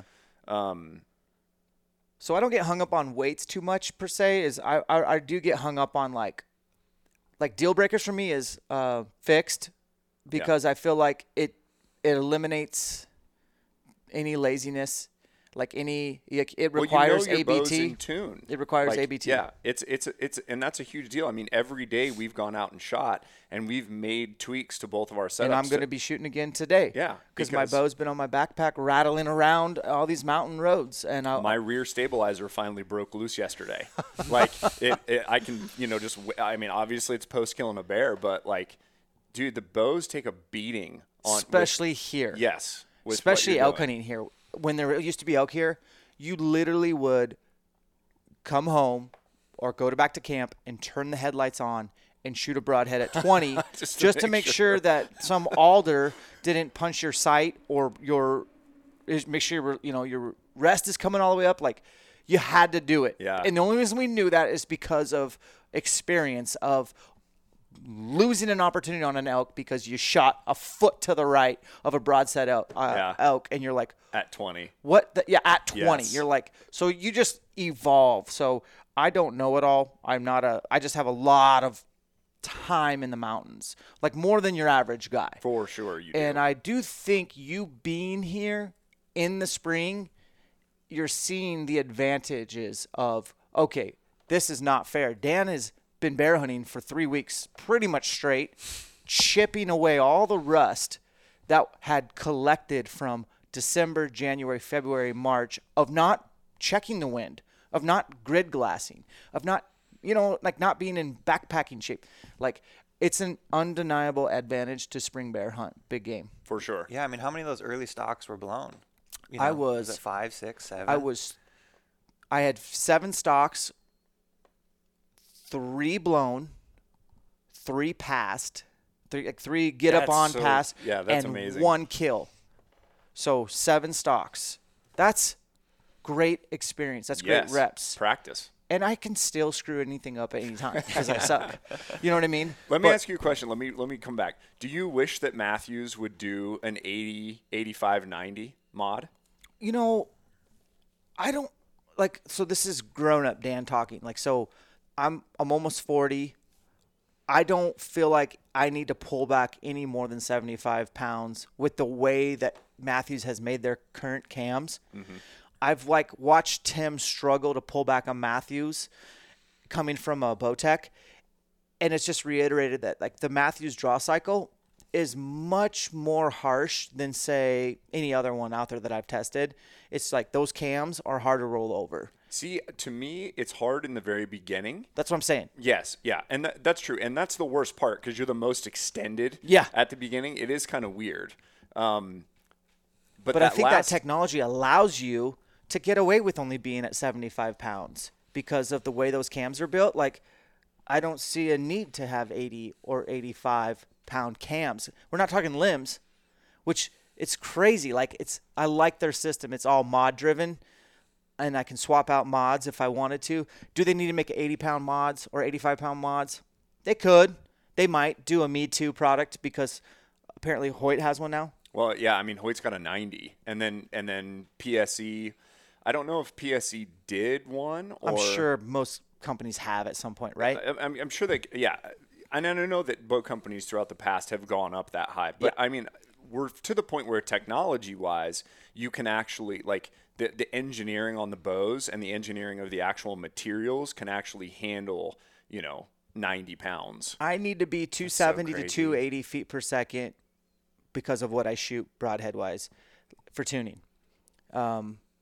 Period. So it wouldn't do me a solid to have that much more. And if I did, then I would go heavier arrow. And seriously, right. I would. So you're still trying to stay in that sweet spot, 270, 280. Yep. Yeah. So it's definitely harder to tune an arrow when you're going faster. Mm-hmm. And the damage to your body, like for me, I'm not, you're very, very fit. I can pull, like I've got an 80 pound PSE and I can pull it, but at the end of the session, I'm like, that was a lot, and you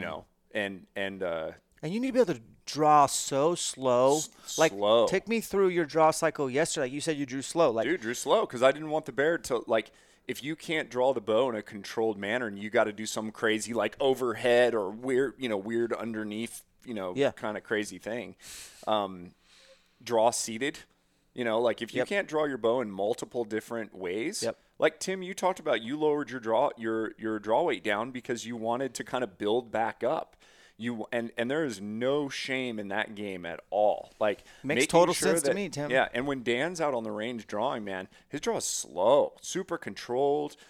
Arms extended, and then he's drawn overhead really slow, back to the back. I mean, the whole process is, and it's so like your draw cycle. I would bet that every single time you initiate your sequence, your arrow's firing within probably 1 second or less. I bet your variation from the very start of your cycle. Like it's really, it's cool to watch. Until I use a handheld. No, like literally I was telling Tim, like the bear I shot this year, I damn near almost punched the trigger. So I pull back. The bear is a big boar and he's got a sow and he's feeding like I'm right on his sow, and I'm like, she's pretty big, but I thought she was maybe a he. And then I look behind her, and here's this awesome chocolate boar. I'm like, oh, this is happening. You know how you tell yourself that? This is happening. So he rolls up, and he kind of like sidesteps her and starts side hilling up the steep avalanche chute. And so here he comes. I pull back, and he stops, and I actually I make this sound. I can't hear anything right now. Hello? Okay. So I pull back. He won't stop. Yeah. And I go, meh. Yes. What? Whitetail stop. I whitetailed him. I primosed him. The truth.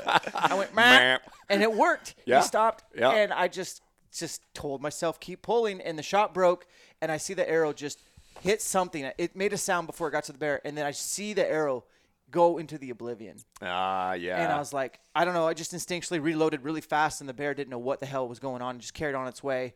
And then the bear comes up and stops, quartering away on a log at 30. Dude, that's and I'm perfect. Like, I didn't know this. This is great. Pulled back, settled, kept pulling, and I'm like, dude, go off. Break. Go and off. I just keep pulling, and it finally broke. And I made the shot. I knew it was good, but I was like, I don't like how long that took to break. And sometimes when Tim's filming me, he knows I'm like with a handheld. Sometimes it breaks super fast. Sometimes it breaks super slow. But I am like disciplined to not punch, and I don't like that. And so I got to keep working on that, because maybe I need to, like, right before season, take the pressure down just a little. That's what I was going to say. I mean, try to set it just a little bit just hotter and see how that works. Yeah. Because I do shoot a handheld more accurately. Period. I like shooting a handheld more than a wrist, because I don't know. For me, it felt like I was getting better groups. Not felt like I was 100% getting better groups, but I don't know what to think. When whitetail, I felt like I was always just kind of like making noise with the thing hanging off my wrist the entire time.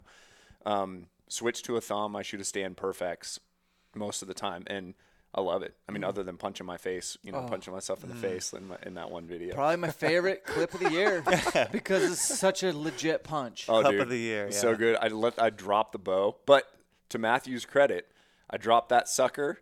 I looked it over, picked it up, and shot the rest of the round. That's good. No problems. That's no cool. bend, no breaks. Yeah. So the bow process for you, have you ever had an archery coach? I have taken some lessons, but like 3. Okay. So I would say no.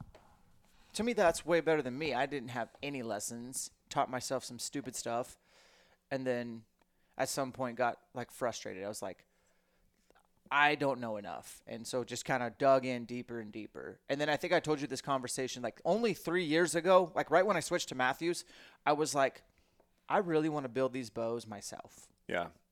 Okay. Where's my credit card? Swipe, press. Everything Last Chance has on their website starts Tools, showing up. shipped, everything. Yep. Alicia's like, what are you doing? I'm like, making a pro shot for me. And she's like, why?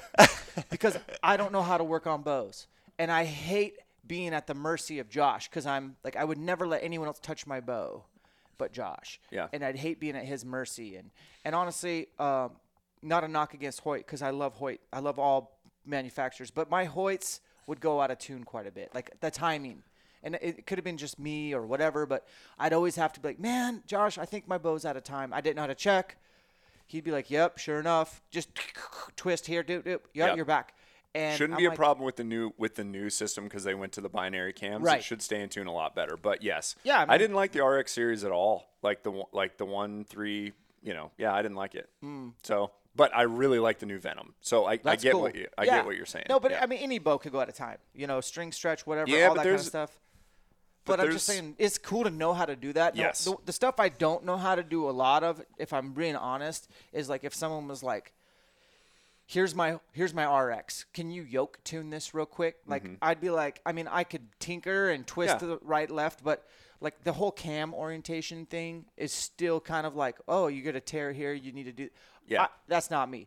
But as far as just setting a bow up, bare shaft, shoot through paper, getting center shot, making sure, it's cool. Tying in peeps and install. Like, being able to just like, if your D-loop breaks and you punch yourself in the face and you're at elk camp, Yep. wouldn't it be cool to reach into your bag and just tie in a new D-loop and not have to like, and not freak out Yeah. because you're like, oh my gosh, I don't know what I'm doing. That was a big part of the reason that I wanted to do the exact same thing you did, is I wanted to buy all the stuff because I wanted to understand why the bow works and how the bow works, so that in the field, like I've got with me right now, I've got a backup string cable system. I've got a mobile Press. Yeah. Yeah. I mean, kind of super janky, but it's like the three of us could get this thing compressed and change the string and cables if we needed to. I've got serving and I've got D-loop material. Like anything else that fails, you're going to the shop. There's nothing, like if I drop the bow and bend a cam, there's nothing you can do. You're done. Which is why you always say you like to bring 2 bows. so we're 2 hours away from the closest shop. Yeah. And they're closed Sunday, Monday. And so they're open 5 days a week, and they don't open till 10. Yeah. And if you get there, MFJJ who's to is say lazy. Who's to say you're first in line, especially if it's September? Yeah. Or For what sure. if the shop owner is an avid elk hunter, and so you're gonna get his slappy to try to like his third or Slappy. fourth man on the totem pole Yeah. running the shop, Yep. and you're gonna get his work, his craftsmanship. I mean, it's just a bad deal. So buy 2 bows first and foremost. Don't sell when you go to upgrade. Don't sell your bow. Yeah. Don't sell it, Tim. Now I ordered Tim a bow. It's not here yet, but he will have a backup bow. So Nice. you'll have 2 Matthews. And Tim, I told Tim, like, hey, man, before you switch to Matthews, go test all the other bows. Like, you don't need to shoot a Matthews. Like, the contract's with me and Matthews, and, like, Matthews understands that Tim is basically 50-50 with me on this YouTube channel. Like, he can do whatever the heck he wants. He's not contractually obligated. It'll keep us pure that way. Mm-hmm. And so Tim went and did this cool, like, video of, like, Yeah, I really like that video. messing with, but he failed to use a PSE in the shootout, and a Darton and a Martin and an Expedition, and I'm probably missing, dude, the comments. Obsession. Yeah. The comments killed me to watch that. Like, everyone's accused you of being biased, but for the record, Tim literally shot, like, that was Tim shooting all the bows and doing his thing and eliminating bows based on feel and vibe. Like, you can shoot whatever bow you want. Yeah, Brandon asked me about it in the mountains, and I was just like, well, Matthews supports Dan. I'm a free agent. I want to support Dan when I can, but at the end of the day, we got to shoot what's best for us in the mountains. Like, when I'm at full draw on an animal, I'm not like, oh, yeah, I'm going to shoot I'm at full draw on because, I'm supporting Dan. I'm doing it because it's what's best for me. And, I shot all the bows, went through it with MFJJ, which we're super blessed, by the way, to have good help nearby. I think a lot of people, especially after hearing your escapades all over the country, just struggle to find good help with archery stuff. So we're really lucky to have Josh Jones in our back door, and he's willing to help and give us his time. So I feel like we're really blessed in that way, but definitely worth it to go through the process. And yeah, it came down to a Bowtech and a Matthews. I grew up on a Bowtech, and that draw cycle is still super comfortable to me. But the Matthews was super sexy and really stable, and yeah, I've been excited to shoot it, and I put some really good groups together, shoot my little 60-pound mods, and relearning to shoot my bow the right way, which is, man, it's been fun. This year is really the first year that I'm like really slipping my feet into learning technical archery and building some good fundamentals. Just always been self-raised, and it's kind of exciting to be older and be relearning, like, hey, let's do this thing the right way and have more upside later. Dude, I love that you're willing to break it down as well and I know it's because like you're a golf coach. So like breaking stuff back down to the fundamentals can be so important, and I love that you are willing to say like my shot is not 100% where I want it to be, so we're going to back it up and we're going to start over again. And I'm about to do the exact same thing. I don't like my follow through because I don't really have one, but watching Dan's shot, you have one of my favorite shots to watch. Like just this beautiful, like you're kind of leaning into it a little bit, and then you just have this, the front arm goes out, the back arm goes out, and there's this finish to the end of the shot. And I feel like I'm so excited the arrow's gone. I'm just like, oh, thank God. And I just give up and my whole body goes limp. So I don't like that about my shot. So this year, I'm literally going to go stand blank bail 3 feet away from my probably 3 yards away from my target. And I'm going to focus on one thing, which is what is it going to take for you to actually follow through? Because I've reached a plateau with my groups. I've reached a plateau. They've not gotten any better this year. And I know that the next step is I have to start following through. Well, let's back it up a second. Like, being a coach, it's still sometimes hard to be coachable. Like, the flipping that script and being like, okay, I'm the student. Let your hair down. Let someone else teach you how to do this the right way. But like, everything always comes back to the fundamentals. There's this old story about like Jack Nicklaus. Every year he would start his season out, best golfer in the world at the time, he would start his season out with the absolute fundamentals. And so many people skip that step, man. If you don't build out that foundation, it's going to crumble later. Where it's going to crumble, who knows? It depends on the person.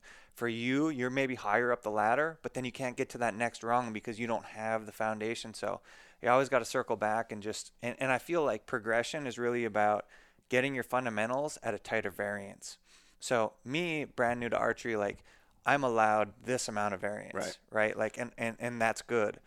But Levi, or, a good shot, they're allowed this amount of fundamentals. And I always try to explain that in the coaching process too, to like better players. It's like, no, what's important for you is also important for the shitty player. It's just your variance is that much tighter. Yeah. So fundamentals can never be skipped over. I mean, no different in business and stuff like that. It's exciting. That makes a lot of sense. And I think it's ego driven too. I think that there's a lot of people that aren't willing to say, like, I don't know if you've had it happen, but like at Elk Shape Camp, you introed and you were like, if you're check your ego at the door, because we're going to be in your face. And if you're literally rattlesnaking the trigger, which is, the extreme version of a trigger punch, we're going to tell you, and we're going to work on that while you're here. But it definitely takes some like check your ego at the door in order to break yourself down to make yourself better. It's hard to hear what you're bad at. Yeah.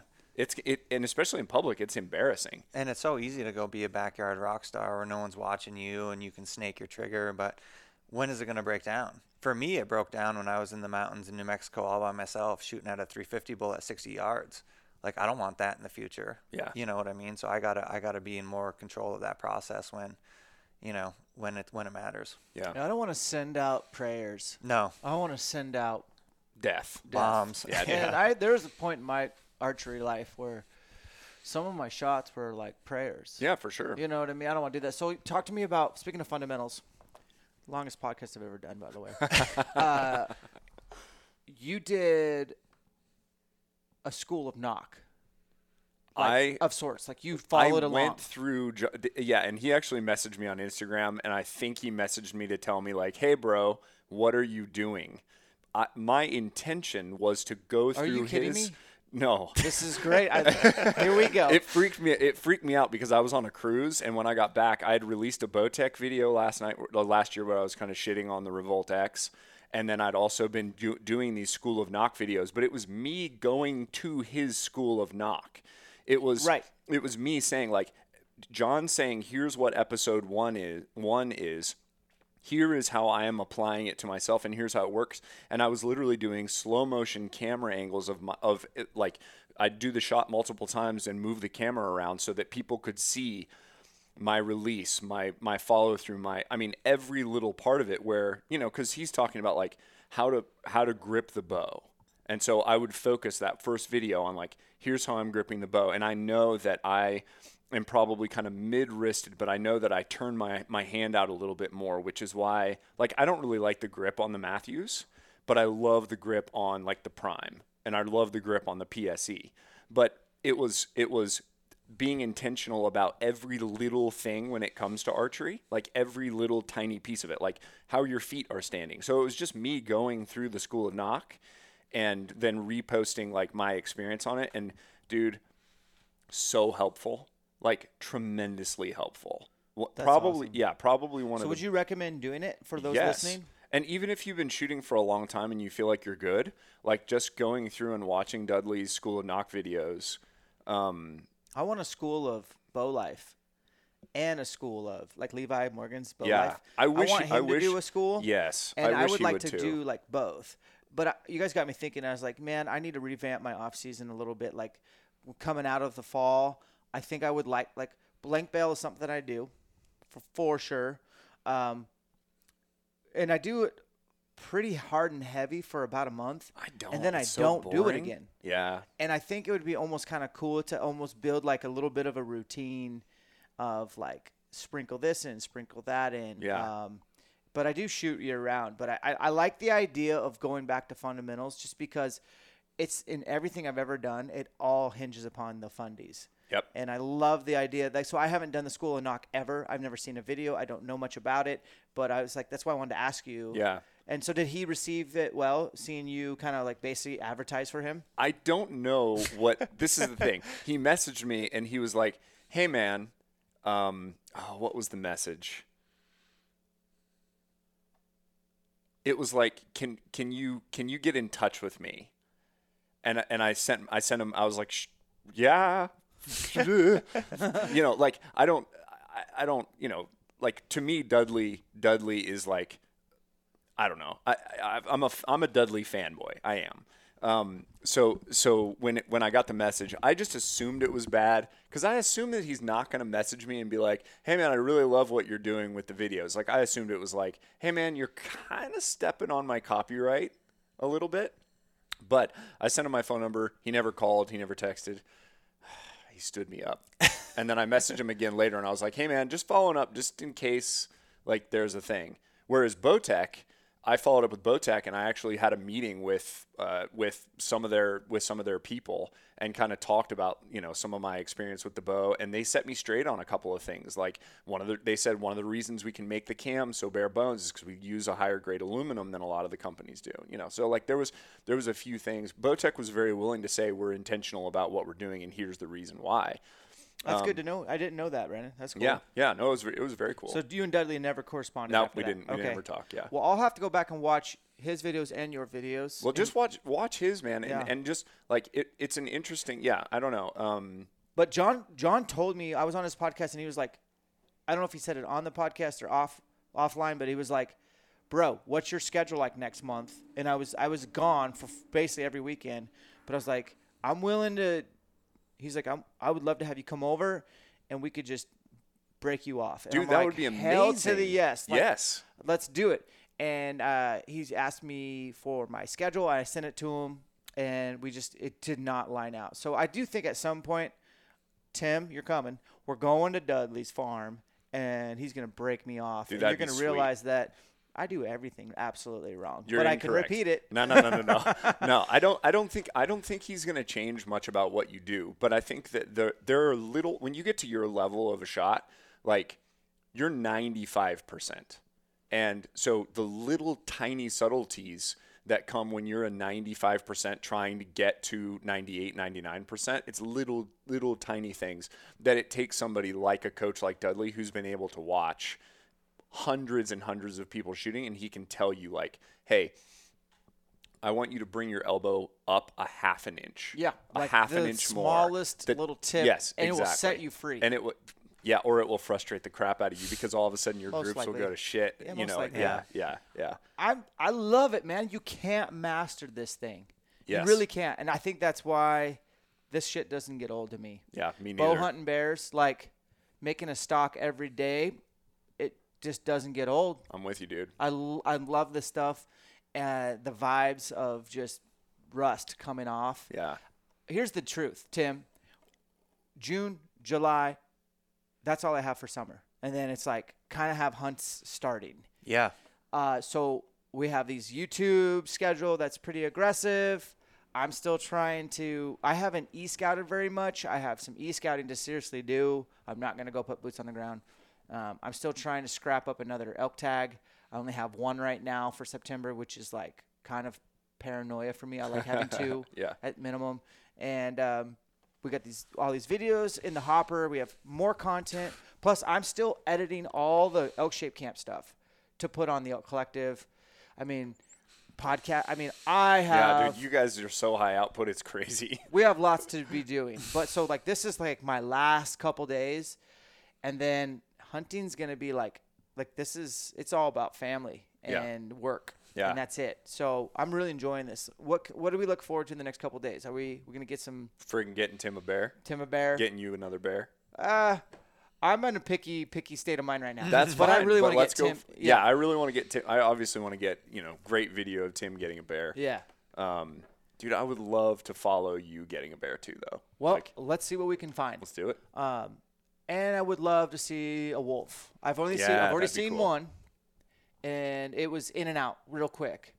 I'd love for Tim to see a wolf. Yeah. I would love to be on the long lens with the wolf. That'd be sick. Or wolves. Yeah.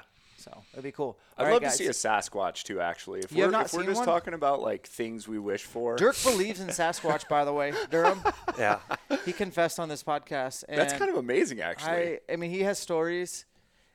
There's like a whole squad of people in Washington State and in Idaho that kind of like believe in Sasquatch. And there could be listeners who do too. It feels like if there is a Sasquatch, it feels like we could be in Sasquatch country. Squatch country. Squatch country. Squatch country. There's the name of this podcast. There's the name of the bear video. So how many videos are we going to make out of this, Tim? Like, give us a little teaser. Like, our bear videos never do well, but whatever. Yeah. So we're gonna make a little behind the scenes weekly episode. There's been a lot going on. You've been on a lot of stocks. We have a ton of stuff. So we're gonna have a little series of weekly, pretty raw, bringing you along through the hunt, and then we're gonna polish something because I like polishing things. And we got Brandon out here, and we're just gonna make something really cool. And we're gonna sell adventure. We're gonna sell the springtime mountains coming to life, and a couple bears actually take dirt naps. So that'll be fun too. What are you going to sell? What's your video going to be? Dude, I don't care if people watch my stuff. So, like, I'm going to make a video that when my grandkids watch it, they go, that was so cool to watch Grandpa freaking kill a bear with a bow. Cool. Yeah. So say no more. Yeah. That's exactly what I'm going to do. I'm going to do the best that I can on an edit that's going to be fun. And, I'm super excited to pour back through the footage and just pull some really cool stuff together. And I'll probably do a voiceover on the entire thing and try to channel my inner Pedro Ampuero epic voiceover. Yeah. I got a box of the Big Payback Smokies from It's Boof Baby. He's out of Spokane. He gave me these, and we have to smoke one of these. There's an entire box of cigars. 50 freaking cigars, man. It's beautiful. Fresh virgin box. I can't wait to send these home with you because I can't believe you don't smoke them. I do. I will with you. Okay. After Tim shoots his bear. Yeah, as a celebratory smoke. Let's do it. Guys, go check out Brandon's channel. Yeah, Brandon McDonald Archery. He's launching Mere Mortal. MireMortalArchery.com. Yep. I'm excited about that. Yeah, dude. I'm excited too. @_ Tim Connor. Okay. You can check him out on Instagram. He does artsy fartsy camera stuff. Dude, I love Tim's Instagram. He is not turning into me. Someone made a comment on the channel when I was on the mountain. I saw that, and I was like, that couldn't be for Tim is Tim, Dan is Dan, and we couldn't be more different. But we have a couple of intersects, which makes us a good team. So check out Tim, give him a follow. He's always doing cool stuff. BTS. What's your other YouTube? Tim Connor. It's kind of my personal stuff I'm interested in, like Brandon McDonald. Stuff that interests me, I'm going to put it up there. I don't really do it for growth. I just do it because it's things that interest me. That's good. Hopefully I can look back on later and be proud of things I made and stuff like that. Yeah, the drone video you made was sick. Like, just really awesome visuals. It's doing something like that makes you go do cool stuff. Like, deciding to do a YouTube channel makes you go outside. People don't realize that, stuff. Yeah. Like a lot of people, there's this balance of like, oh, should I bring a camera out to do things for Instagram or things for YouTube? But sometimes having a camera in your hand and wanting to make cool things will bring you to amazing places. Or it might push you out the door when you could stay on your couch. Yes. These are good final thoughts. Final thoughts. YouTube's a free platform that anyone can do. So instead of getting on your keyboard and typing a shitty comment, make your own video. Go type your shitty comments on my page so I can put them on my Instagram. And Dan and I are going to kind of continue our weekly grind and push stuff out regularly in the name of hard work. So that's what we do. That's what we're selling. That's All right, guys. Appreciate you listening. Thank you, friends. That was how long did we go? Almost getting up to Rogan, 2 hours, 15 minutes, Coming for you, Rogan. We're coming for you. All right, guys. We'll catch you on the next one, man. Hanging out with friends. Peace.